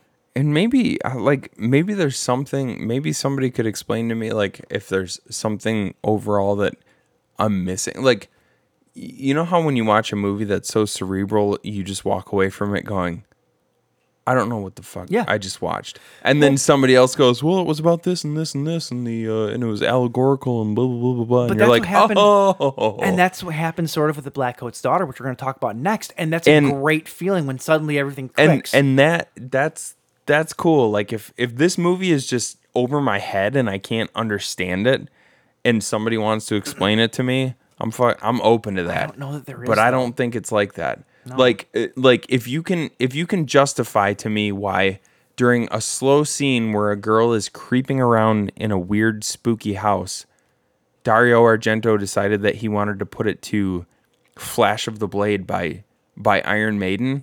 It's so jarring. Like if you can explain to me why that was a good choice, I'm all for it.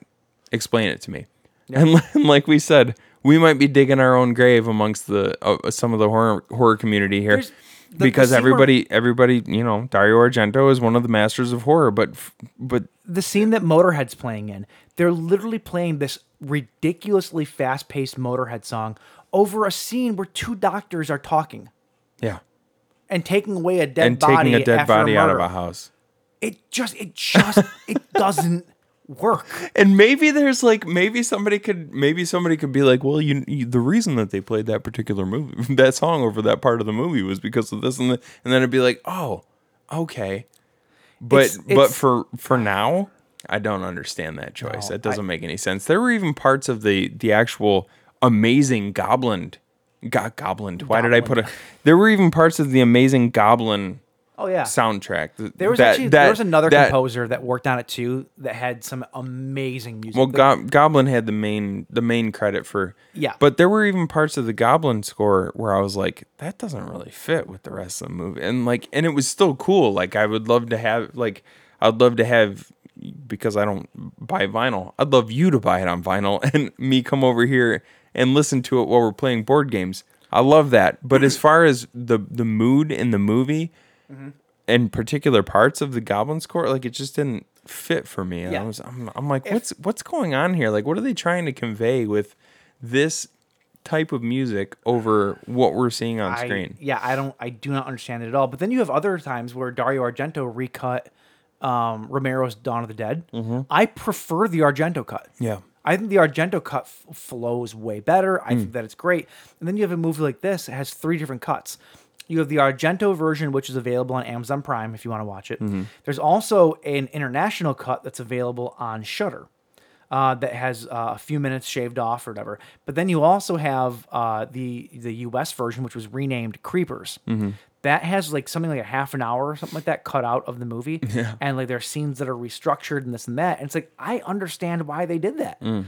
Like I have a note here that says literally nothing is happening 25 minutes into the movie, right? Mm-hmm. And then I literally stop that and I go, nope, it's 45 minutes into the movie. Like literally 45 minutes in, nothing happened. Which I've got no problem with a slow burn. I love a good slow burn. I do too, but every good slow burn though still has progression of the story in those slow burn parts. Right. Nothing fucking happened. Like a good slow burn will sort of build up to a plateau and then sort of like sink back down for a little while. If I can simplify this in some way, shape, or form, you have Jennifer Connelly's character that gets sent to a boarding school in the Swiss Alps. She gets. I don't think they were close to the Swiss Alps. I don't think the boarding whatever. School was in the Swiss Alps. So. She gets paired up with another girl in her room. They're excited to be with each other. It was lonely there. She's the daughter of a. It really, I mean, there was nothing to the part of the story where she was the daughter of a famous actor either. Nothing. Like it was there and gone. It didn't mean anything. It was completely superfluous. It was brought up superfluous. Superfluous. Superfluous. It was. I mean, it was brought up by other people. Trying to use a big word. It was brought up by other people in the story, but it really didn't mean anything to the story. It was basically, if anything, you would think that she'd be a more popular kid at that school, yet she was relentlessly bullied. Yeah. Which doesn't really... Oh, look at her. She's the daughter of a famous actor. That plays against type completely, which I'm confused about. Yeah. But she sleepwalks, and she ends up leaving the campus or whatever. She gets into some trouble for leaving campus. She goes into the woods or whatever, and then you find out that she has this ability to communicate with insects. Like she can, they're her friends. Like she can have a bee land on her and the bee won't hurt her. You know, she can have, at one point in time, after she meets Donald Pleasant's character, McGregor, he plays this wheelchair-bound entomologist with a pet monkey that gets him whiskey off of shelves sometimes. A chimpanzee is not a monkey. Sorry. An ape. Great ape. Great ape. There you go. A great ape that needed a banging, as we already talked about. He's a bug guy with a monkey. What do you want? Great ape. So she befriends him because she has this love for insects as well. She thinks they're her friends. At one point in time, she's handling one of his beetles, and he's explaining to her how she is sexually turning on the beetle, and the beetle is trying to be affectionate back to her. It is the weirdest freaking scene I've ever seen in a movie. Not only is Jennifer Connelly only 15 in this movie, but then you're talking about her turning on. You know what? I'm not even going to get into it. They're exciting. Now, during all of this, when she's back at the school, she gets told about how there's a serial killer on the loose, and it's killing girls their age from that school, from that area, you know, and there's all these stories going on. So she takes it upon herself to try to catch the serial killer with the help of a fly, because the fly only feeds or lays its eggs in dead flesh, so the fly will take her to it. And she found a glove from the help of a lady or a firefly at one point. I'm kind of going out of order here, but like the movie just doesn't make any sense. Yeah, I don't know. That's kind of what it is. And then at the end of it, there's this lady with a mutant son who was the killer the entire time or something. Well, the lady was the killer. Yeah, and she was killing people to feed to her mutant son. No, she wasn't feeding them. She was protecting him. She said she was protecting him from them or something. It doesn't... Okay, listen. And actually, you know what, too, in the beginning... So in the beginning... there's that one tourist who misses the bus and then ends up going up to that house, right? Where the fuck did those people come from? There's nothing around there. They're just walking around the field. There's no houses. There's no buildings. There was nothing on the side of that road. Where the fuck did these people come from? Well, let's get past that. Let's get past that kind of superficial part. But like she ends up going up to that house and you see something chained to the wall. Pulling the hooks out of the wall, and then presumably strangling her with its own chains. You're led to think that it's the monkey later on because the monkey picks up a knife at one point, and you think the monkey's the killer. They lead you to believe that, at least. Yeah, well, sort of. Well, hold on. Let me just... What was chained to the wall? The sun? It was the sun, yeah. So that little tiny sun had pulled those chains out of the wall, and then the son killed that first girl, or the mother killed the first. Like, what the hell? I think that it's supposed to be that the son did, but then by the end of the movie, they play it like the mother killed people. The mother was killing people. So I have no idea. This is what I'm talking about. Like, if somebody can explain this to us, I would be happy to change my mind about this movie if somebody can actually explain it to me, but it really doesn't make any sense. It doesn't follow its own rules. It doesn't follow its own logic or stories. It's, sorry. But it's a masterpiece, Mike. There were some good parts about this movie, though. I want to trash on it completely. And there were some really cool kills in this movie. Hold on, real quick. They were in the trivia for this movie. They refer to the son as... so it says, for the final scene where Patau is swarmed with flies. Patau is not the name of the kid. It's a reference to the syndrome that he suffers from, Patau syndrome. Okay. Which is also known as trisomy 13. Okay. Trisomy 13, it's like 98% of kids with this particular syndrome die within the first 10 days of life. Okay.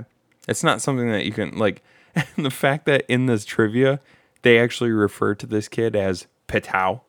Like, that's a little fucked up, you know? Yeah, well, back in the 80s, I mean...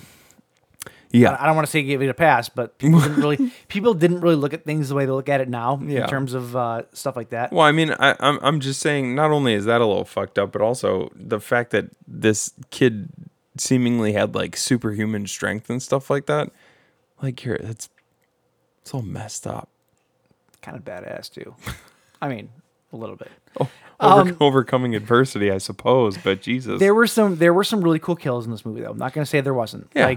I think my favorite of the kills, so to speak, is actually sort of at the end, where a character gets its head cut off out of literally fucking nowhere. That was pretty funny. Absolutely. Like you think that like everything's cool and hunky dory. Nope. Big O slice to the head. Character's head comes off. It comes out of nowhere. I also thought that I feel like that was all very Pamela Voorhees. You know what I mean? very much so. Yeah. Like there was nothing holding that head on at all. Well, I just mean like the whole like the psychotic break of the mother and like, and it took place at the edge of a lake. You know, True, it did. That's true. It just yeah. Well, I also love the swimming pool of death. That was so in the area where I'm assuming the son was chained up most of the time, right? Well, because she had the inspector chained up there, right? I'm assuming that's where the son was too, though. I don't know. I guess maybe. There's an inspector at one point in time that gets chained up in this room, and there's just this like rectangular vat with water in it, and there's just like dozens of rotting corpses in it, and there's maggots. Dude, it was all like this. I will say this. This part was effective in giving me a gag reflex because it was gross. It was nasty. It was like I'm like watching Jennifer Connelly, like just poor innocent cute Jennifer Connelly. Yeah. Swimming around in this filth. In this but the first thing that came to my brain is I really hope she doesn't have any open cuts on her body. Oh God. Well, she's screaming the whole time, so she's taking in big mouthfuls of this shit. It's like, whoa. It was just gray water. It was just gray, maggoty, just rotting water. Oh God, so gross. So that part was effective for sure at the end, but yeah, I don't know what else to say about it. Like, this was not my it was not my cup of tea. There were parts of it that I liked, flashes, here and there of things that I liked. I just thought that by and large, I said this in the beginning, I'll say it now, I thought this movie was a bit of a mess.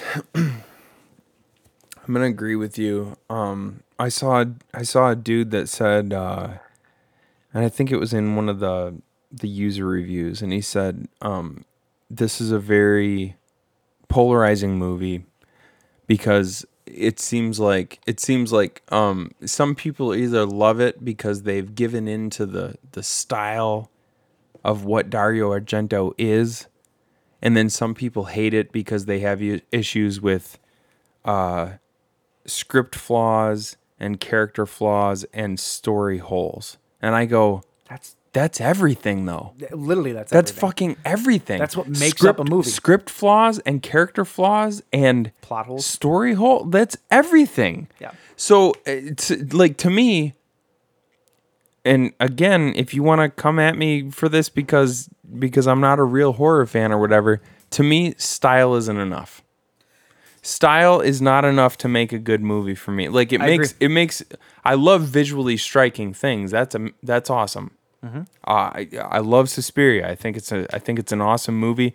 But to me, Suspiria is mostly about the visuals, right? Sure. It's a great movie overall. It is one Dario Argento movie that I really love because of the story and everything. But this movie to me couldn't be saved by just cool visuals. Yeah. No, I agree. Because everything else was completely disjointed. I agree 100%. So, whatever. Yep. You can stop listening to us if you want. But if you do, just know that we're coming for you. Yeah. We're going to do a little road trip, and we're going to come for you. How many people want to kick some ass? the end of Jay and Silent Bob Strike Back, where they go and they kick the ass of everyone that ever wrote bad about them on their message board. That's it, baby. We're going on a fucking ass-kicking tour. All right. right. So anyway, that is Phenomena or Creepers or whichever version you're watching. Next up, we're going to talk about The Black Coat's Daughter from 2015. Yes, 2015. And this is completely different movie for us because I know that we both adored this movie. This was directed by Oz Perkins, son of Anthony Perkins, star of Psycho. This was his first movie, actually. This was his directorial debut, not his acting debut. Like I said earlier, he had a killer role in Legally Blonde. And he also had a really awesome role in a little movie called Dead and Breakfast, which I love personally. Yeah, I love Dead and Breakfast, but I hate Argento. This is why people fucking hate our show. This is exactly the reason people hate our show. This is just, these are one and a half man's opinion. So it's years ago when we started this thing. Yeah. We got a review on, I want to say it was iTunes. Somebody gave us a review. It was the girlfriend of a one Alex King. Oh, Alex King. His girlfriend left us a message. Oh, Christina. Christina left us a message, yep. And she basically said that we are a show that gives you the opinions that you don't want to hear.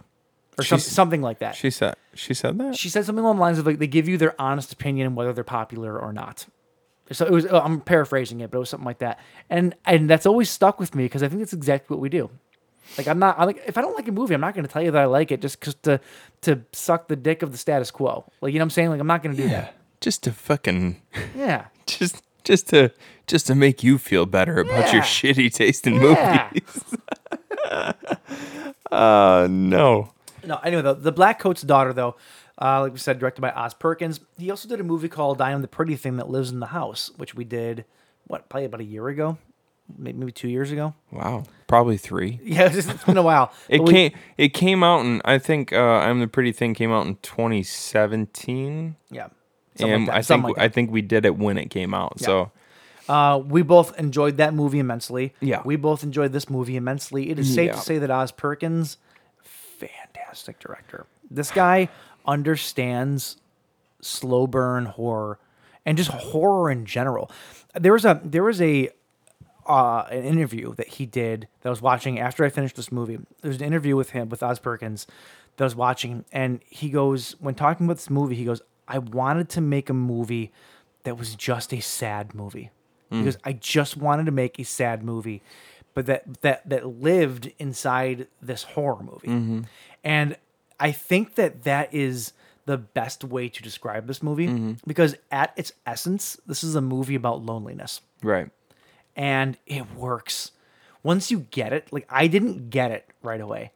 I was putting it together as I was watching it, but you actually had texted me earlier and you're like, well, because you still hadn't watched the movie earlier today. And I said, leave yourself some time because you're going to want to digest it a bit. Think about it. You're going to want to maybe rewatch a couple things to get a better sense of what's going on. Which I did. And once everything sort of clicked to me and I was able to understand what I was watching, it all opened up and I go, oh my God, this movie's incredible. Like it's a sleeper, but when it hits you, it fucking hits you and I loved it. I was actually, and I almost wish that I hadn't caught on so early in the movie. See, I didn't, yeah. Like I caught, because I noticed one small detail which early in the movie that all of a sudden I went, oh, it's not hidden. He doesn't hide what's going on. No. Most people I think would pick up on it earlier. I just didn't. Okay. I thought that. Let's get into it. Let's hold on. So first of all, it like you were saying, he wanted to make a sad movie. I also heard him say, because I watched a couple interviews too, and he's just like, he said, like somebody asked him, what's your idea of like, how do you make a good horror movie? And some of the things that he said really resonated with me. As far as like how you pull your punches a little bit with horror, like pull back, like think about as far as you could go to really achieve that scare or that level of tension, and then pull back just a little bit to where you don't give the audience everything, like you leave them wanting something, and ultimately you also let them kind of fill in the blanks with their own brain smarts. Yeah. You know, them head smarts. Them head smarts. And I love that kind of shit. Like those are the kind of movies you and I really really go nuts for. Like that, those are the type of movies that made this podcast Exactly. what it is. Because exact same thing. one night we ended up having or actually 2 nights because of 2 movies, we ended up having a 4-hour long conversation with my wife. The 3 of us just sitting around talking about movies and what they mean, and we're like, Clearly, we didn't like her opinions because she's not here. and we're like, we should have a podcast about this. Yeah. And then we procrastinated for 7 months, and then we finally started a podcast. 4 years later, we're still doing it. But this is one of those movies to me, and I feel agree. like I gotta just clear the air right now. A bunch of people who love Dario Argento just listen to us shit on Dario Argento for the past half hour. Yeah. Let's get over that, okay? Yes. We're about to move on and sing the praises of a movie who has a lower rating on IMDb. Who cares about that, really? But overall, a lower IMDb rating than Phenomena. Well, Oz we're about to Perkins- sing its praises, and we're about to tell you that Oz Perkins is a genius and that this movie was awesome. Oz So Perkins just get over it. hasn't had a long enough career yet to brew the Kool-Aid that Argento has over his entire career. There's not enough sugar in it yet. Not enough. Like But there, it'll get there. you put the packet in. The packet doesn't taste good by Oz itself. You got to mix Perkins- a couple cups of sugar, and he hasn't had the cups of sugar in there yet. I agree. Oz Perkins to me is like he's like the Tarantino of horror. I know that. Here's why I say that. Tarantino does one thing extremely well, Yeah. and that is his use of words. Okay. Oz Perkins uses silence and uses atmosphere the way that Tarantino uses words. Well, I think And specifically when we watched I I know Am the he's- Pretty Thing That Lives in the House, one of the things we said is that movie lives in its Atmosphere silence. and silence, yeah. Like the parts I'm gonna sound like a complete asshole saying this because I'm gonna sound like an art douche, but the parts of that movie that speak the loudest to you are the quietest parts Sure. of the movie, and that's exactly what he did with this movie too. It's like this movie, the way that Oz Perkins, like in that regard, it's funny. One of my favorite things to say is that you know that you are in a special relationship with a person when you can sit next to each other for 2 hours and not say a word to each other, and it's the best conversation you ever had. That's Deep, right? beautiful, man. But that's what I'm saying, though. These movies are the exact same way, though. Like, they don't need to tell you things. It's Yeah. a feeling. Yeah. And Perkins excels at just making you feel everything that you need to know about a scene, everything that you need to know about a character. And it's mesmerizing to watch. but also knows how much to give you and how much not to Exactly. give you. Exactly. You know what I mean? There are people that might find at least the first probably half an hour of this movie boring. I didn't, but I will say this though. It's sort of uneventful until like one thing happens and then it changes kind of everything. I will say this though. I did so I watched it last night, Yeah. right? I love the movie. right. Right. I watched the movie last night all the way through. I loved it, but then when I got done with it, I was like, man, I almost wish I had time to watch it again because there's so much. Sure. So today I kind of did like a quick, almost Cliff almost notes. like a Cliff Notes version of it. I scanned through the parts that I wanted to rewatch on Netflix. This movie's on Netflix, and there's so many like subtle little things like where the person is looking on screen Yep. that kind of gives you clues, or even like one thing that I didn't pick up on that I actually saw when I watched the trailer, because in the trailer they took the interaction between and we'll get to the characters here soon.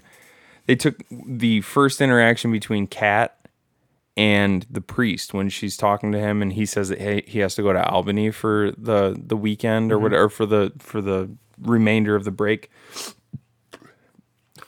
Sorry. That sounded disgusting. I just went but there's a bit of dialogue in between these two portions, but in the trailer they cut it together where something is revealed to you that you don't really think about when you're actually watching the movie. And it's like, so in the movie he goes, she goes, where are you going? I have to go to Albany for the weekend. and she says something along the lines of, "I just wish you were going to be here to see my performance." And then they have a conversation that goes on for another couple minutes. In the trailer, the way they cut it,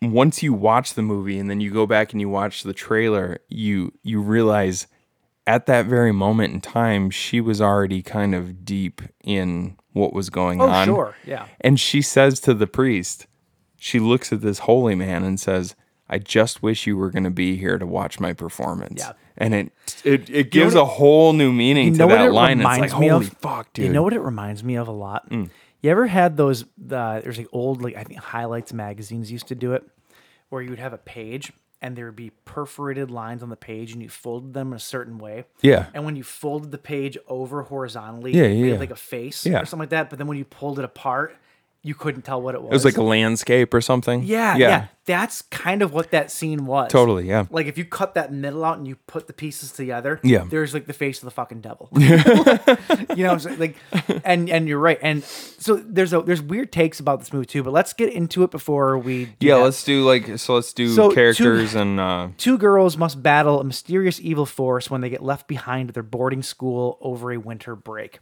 That's a bit deceiving, but I can understand why you wouldn't want to give anything else away in like a general synopsis. That's not too deceiving. What's really deceiving is when you read longer synopsis of the movie, because the longer synopsis They give away too much. synopsi, whatever the fuck they are. Synopsi. They focus on Emma Roberts' character, Joan. Yeah. And they say a mysterious girl takes a trip to it's a mysterious girl takes a trip to a boarding school where two other girls are fighting against a dark presence. Yeah, no. That's not right at all. And that's fine though. It's misleading for a purpose, you know what I mean? Like Sure. because throughout this entire movie, and warning, spoilers here. Oh, there's going to be plenty heavy of spoilers. So if you haven't seen this, go watch it on Netflix because it's on Netflix, and then come back and listen to us. But they make you believe for the first portion of the movie that all of this is kind of happening simultaneously. Yeah. So, and that was one of the things I didn't get at first. So let's go through this. You have Kiernan Shipka, who plays Kat. I love Kiernan Shipka. She plays Sabrina in that new Sabrina show. Yeah. And she's Sabrina? I fucking love that show. Oh, right on. It's a show that is made for 16-year-old girls and me apparently. It's pretty dark, isn't it? It's real. I haven't actually seen any of it, but I've heard it's really dark. It's like it's a kiddie. There's parts of it feel like a kiddie show, but then there are other parts that are so adult it's unreal. Like it's a weird amalgamation of like it's like oil and water kind of mixing to make the greatest Italian dressing you could possibly have. That is Sabrina the Teenage Witch. So you have Kiernan Shipka's character Kat, who is left behind by her parents aren't coming to pick her up from the boarding school, along with Lucy Boynton's character Rose. Yeah. And then later on in the story, probably about, I don't know, halfway through the movie or so, you get introduced to Emma Roberts' character. She plays Joan. So it's weird because you have these three different stories going on, and they're all being told congruently, right? Yeah. And I didn't understand what they were doing at first, which is why get out of here. Which is why I didn't catch on to, dare I say, the timeline of everything. Yeah. Because there's a point here. I actually have a note here that says so. Where's it? I said, okay, so Kat is possessed by the devil, Rose is dead, and Joan isn't Joan. What the fuck is going on right now? Like that's where I was at. Like, wait, that's pretty, 3/4 of the way through the movie. That's not even 3/4. That's like with 20 minutes left. Well, that's what I'm saying. Like I was still sort of. Wait, so you got to the point where, because James Reamer's also in this movie. Yes, James. You got to the point where James. He's also in he's also in the sequel to this. The sequel.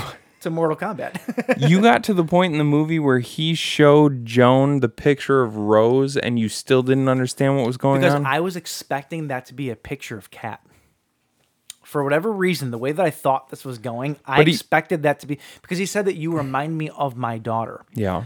And Kiernan's character and Emma Roberts' character are the two that look similar to each other. Right. So I expected him to pull out a picture of Kat, and then there'd be a big twist, right? But That's what I was expecting. But even still, that gave you a sense of the timeline because he said she's been gone for 9 years, and he says she would have been your age by now. Which also doesn't make any sense. Well, no, I guess never mind. It's been 9 years. Never mind, it does. He's assuming that she's about 26, 27 years old. Correct.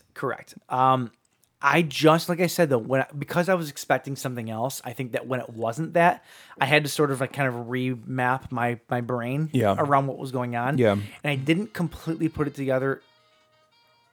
The fuck is that? Is that my phone? What is going on? What is that? Ghost phone. Somehow, hold on. Are you a fan of Star Wars?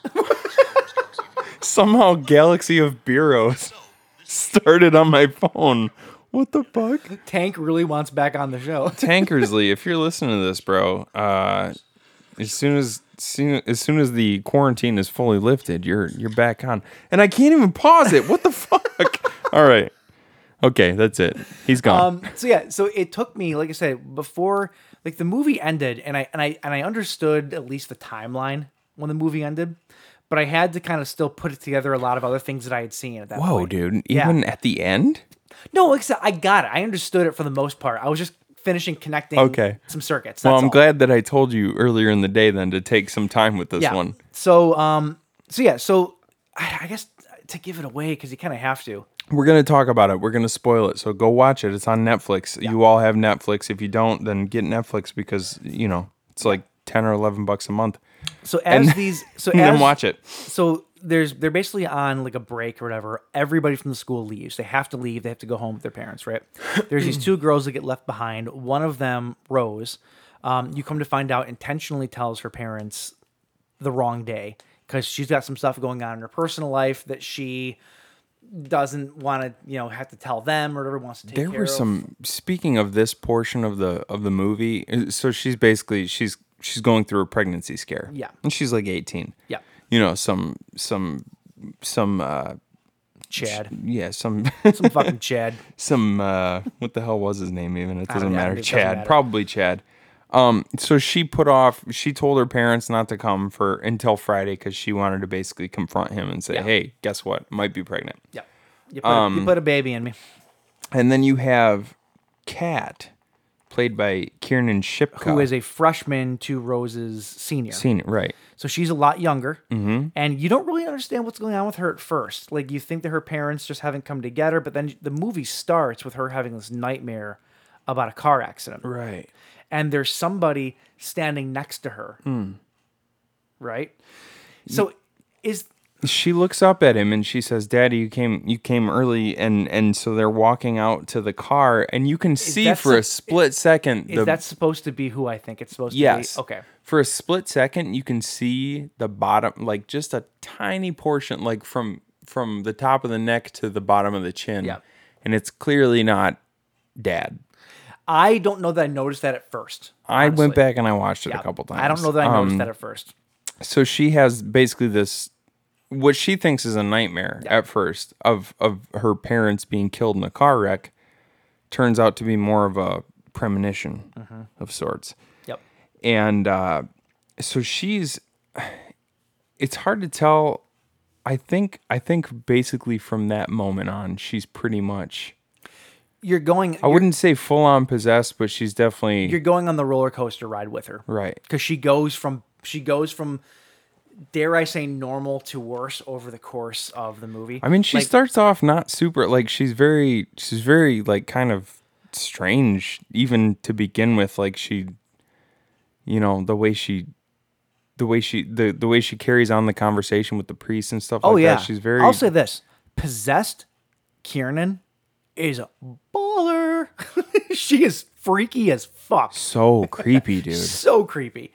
She plays the character so well. The scene, I'm gonna jump ahead a little bit, but the scene where I bet you this is the role that got her the Sabrina role. Honestly, that whole demonic sort of thing. Whatever, it she might have played been both sides of it. Yeah, because they made this movie. This is 2015. Yeah. Yeah. Sorry, I almost spilled all the empties there.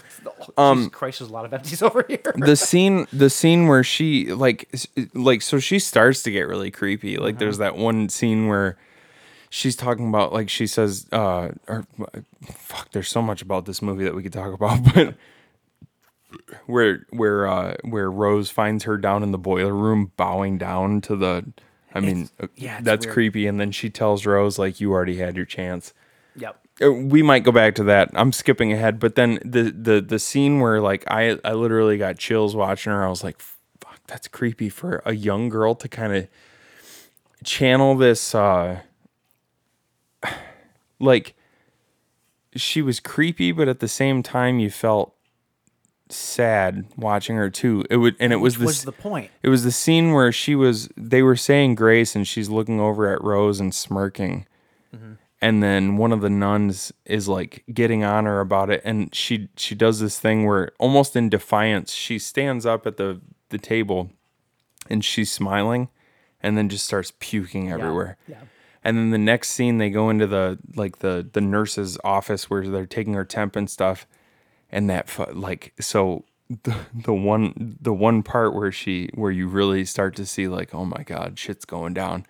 She's already looking all sort of haggard, and her eyes have sunk into her head. She's got black circles under her eyes. Her cheeks look gaunt. And the one nun tells her to take some pills. And then she goes to grab her hand to put the pills in her, and she pulls the hand away. And she says, "Don't touch me, cunt." So there's so much that happens in just that 5-second span. First, she pulls her hand away, and there's like, Kieran Shipka is an amazing actress. I don't really know much about her. I haven't seen her in much. I've seen a few episodes of Mad Men with her in it and stuff. Yeah, no. But she has just like, as she's pulling her hand away from the nun, she's got so many conflicting emotions on her face. Mm-hmm. There's like anger and sadness and surprise and also like an underlying smirk, like devilish smirk, all at the same time. And then when she looks at her, like, with these big weird wide eyes, and she says, "Don't touch me, cunt." And then you hear, just on the word cunt, there's a little bit of a deeper undertone, devilish undertone to her voice.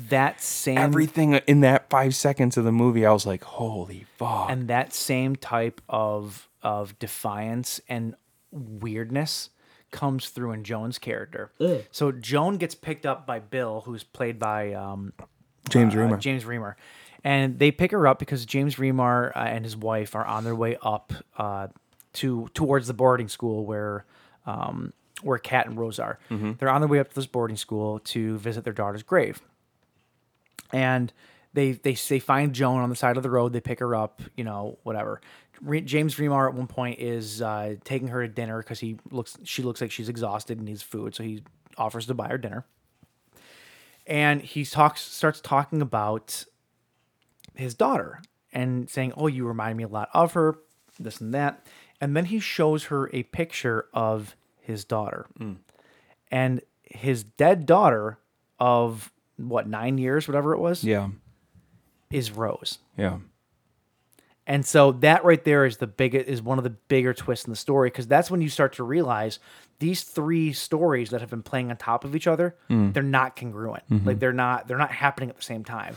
The character of Joan is taking place way after the characters of Kat and Rose, right?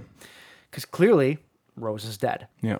So you do that, but then the second she sees the photo, so Joan sees the photo, and she quickly excuses herself to go to the bathroom, and then they get up on her, and you think that she's going to have this weird response, and she laughs. Mm-hmm.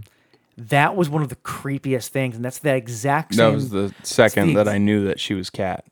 So there you go. Yeah. See, I didn't pick up on it right away. But now looking back at it, that response is the same exact response as she had sort of with the nuns at the table. Yeah. And so, so what James just said here is Kat and Joan are the same person. Joan is not actually Joan.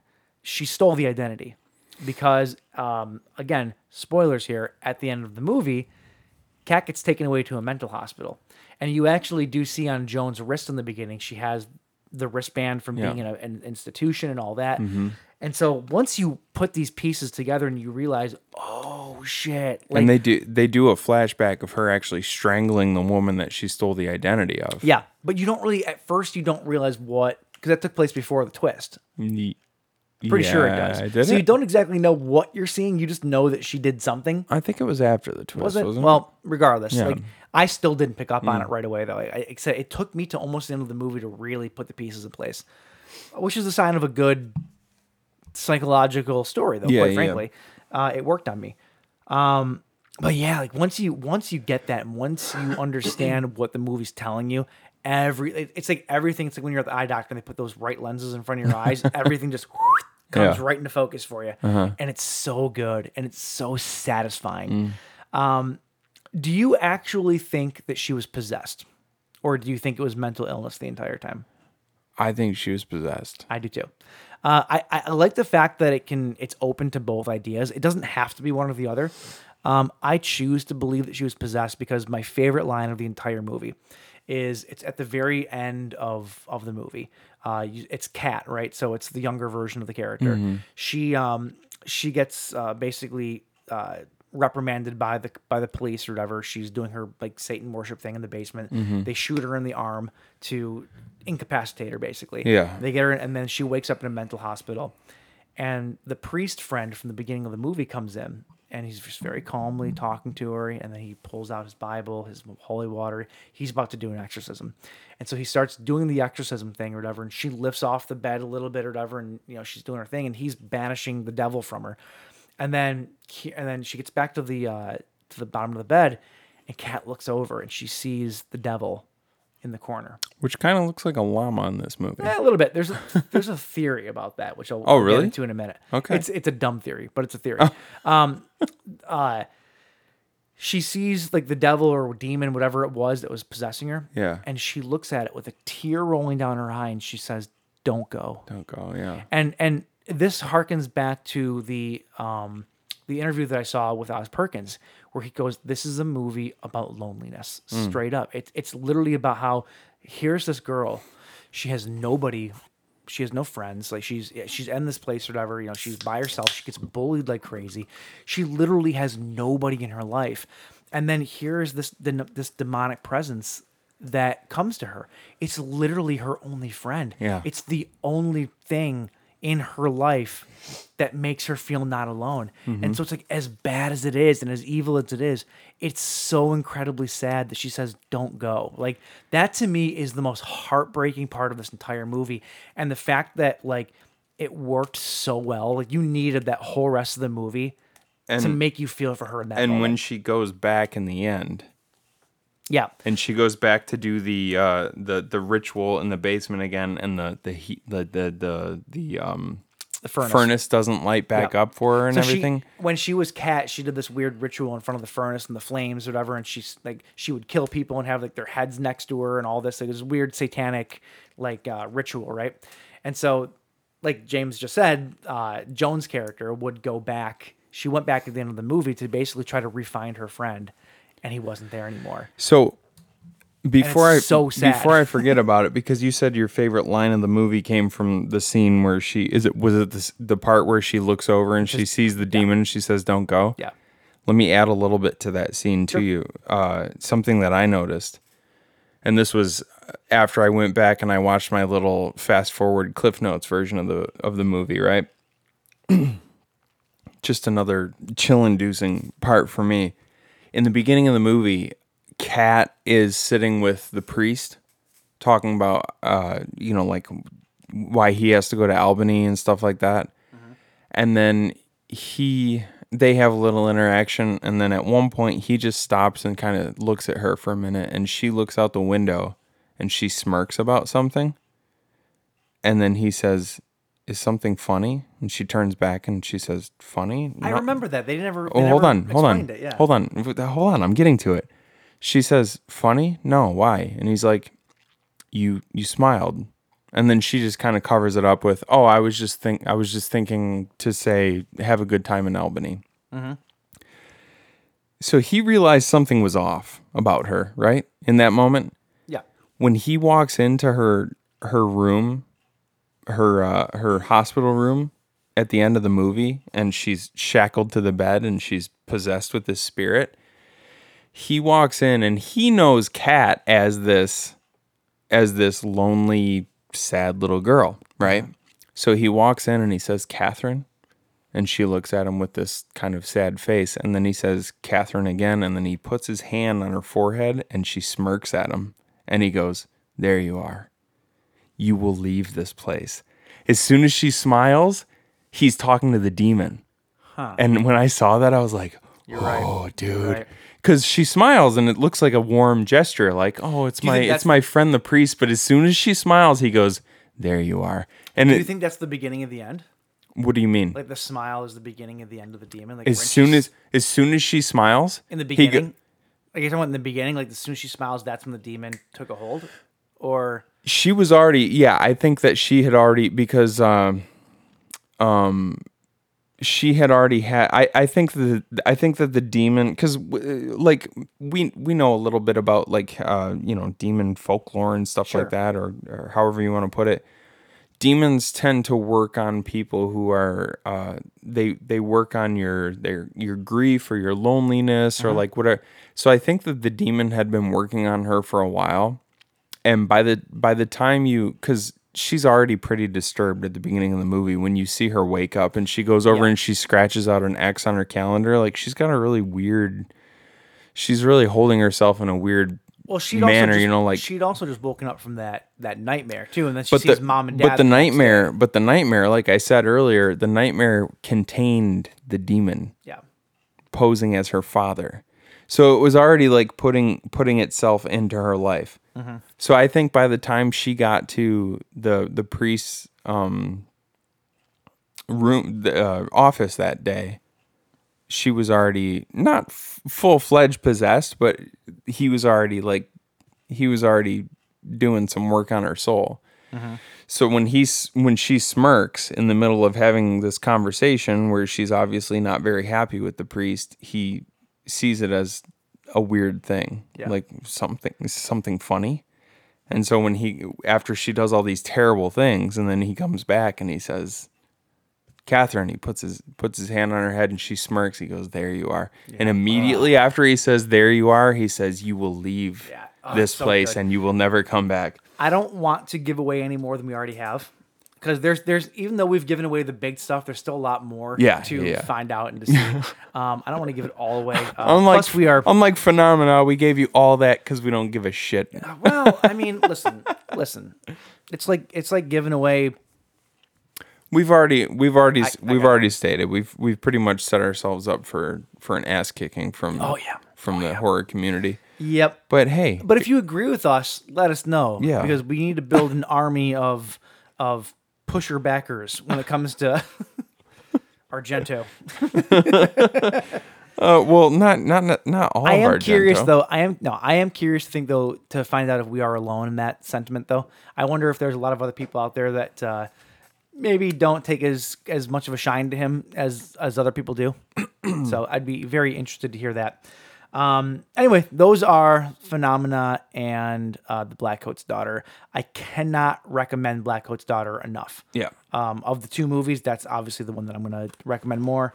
And yeah, it's amazing. Check it out. And yeah, we have movies to pick. Oh, okay. So here's the deal. Let's go to our diamond encrusted. Right. So we have, let's see here. We have we have 4 movies to pick. Technically only 2, because we decided at last month's pick that we were going to start our Texas Chainsaw Massacre retrospective first week of July. Oh, Lord. Okay. So that is going to be next week. Okay. Is Texas Chainsaw 1 and 2. Oh, cool. And then, so that would be July 5th, right? Yeah. So we are now picking for July 12th. Okay. James? Dick into the box. Dick into that box. All right. So we have for July 12th, you said? Yes. July 12th. Oh, jeez. I ripped it. Oh, I ripped it. Oh, it's one of mine too. 30 degrees below horror. Title subject to change. 30 degrees below horror. Is one of them 30 Days of Night? Nope. Oh, damn. Okay. One of them is Cold Skin, and the other one is The Last Winter. I've not heard of either of those. Well, The Last Winter I covered keep that unfolded. pre-format. Oh, okay. Shit! I just ripped it nap. You son of a bitch. You'll get the gist. Okay. Yeah, I talked about The Last Winter a long time ago on the show, but it was pre-format, so we never really dug into it. So hey, I'm into it. I'm assuming they're both take place in the snow or in the Arctic or something. They both deal with very very cold environments. Very cold environments. All right, so that is for the 12th. So then the 19th automatically is Texas Chainsaw 3 and Texas Chainsaw: The Next Generation. Oh boy. Okay. Someone might need to buy the Scream Factory we're doing week on, week off, week on, week off. Is that what we're doing? Okay. Yep, that's what we decided last week. So then the last one, which would be for July 26th. All right. What do we got here?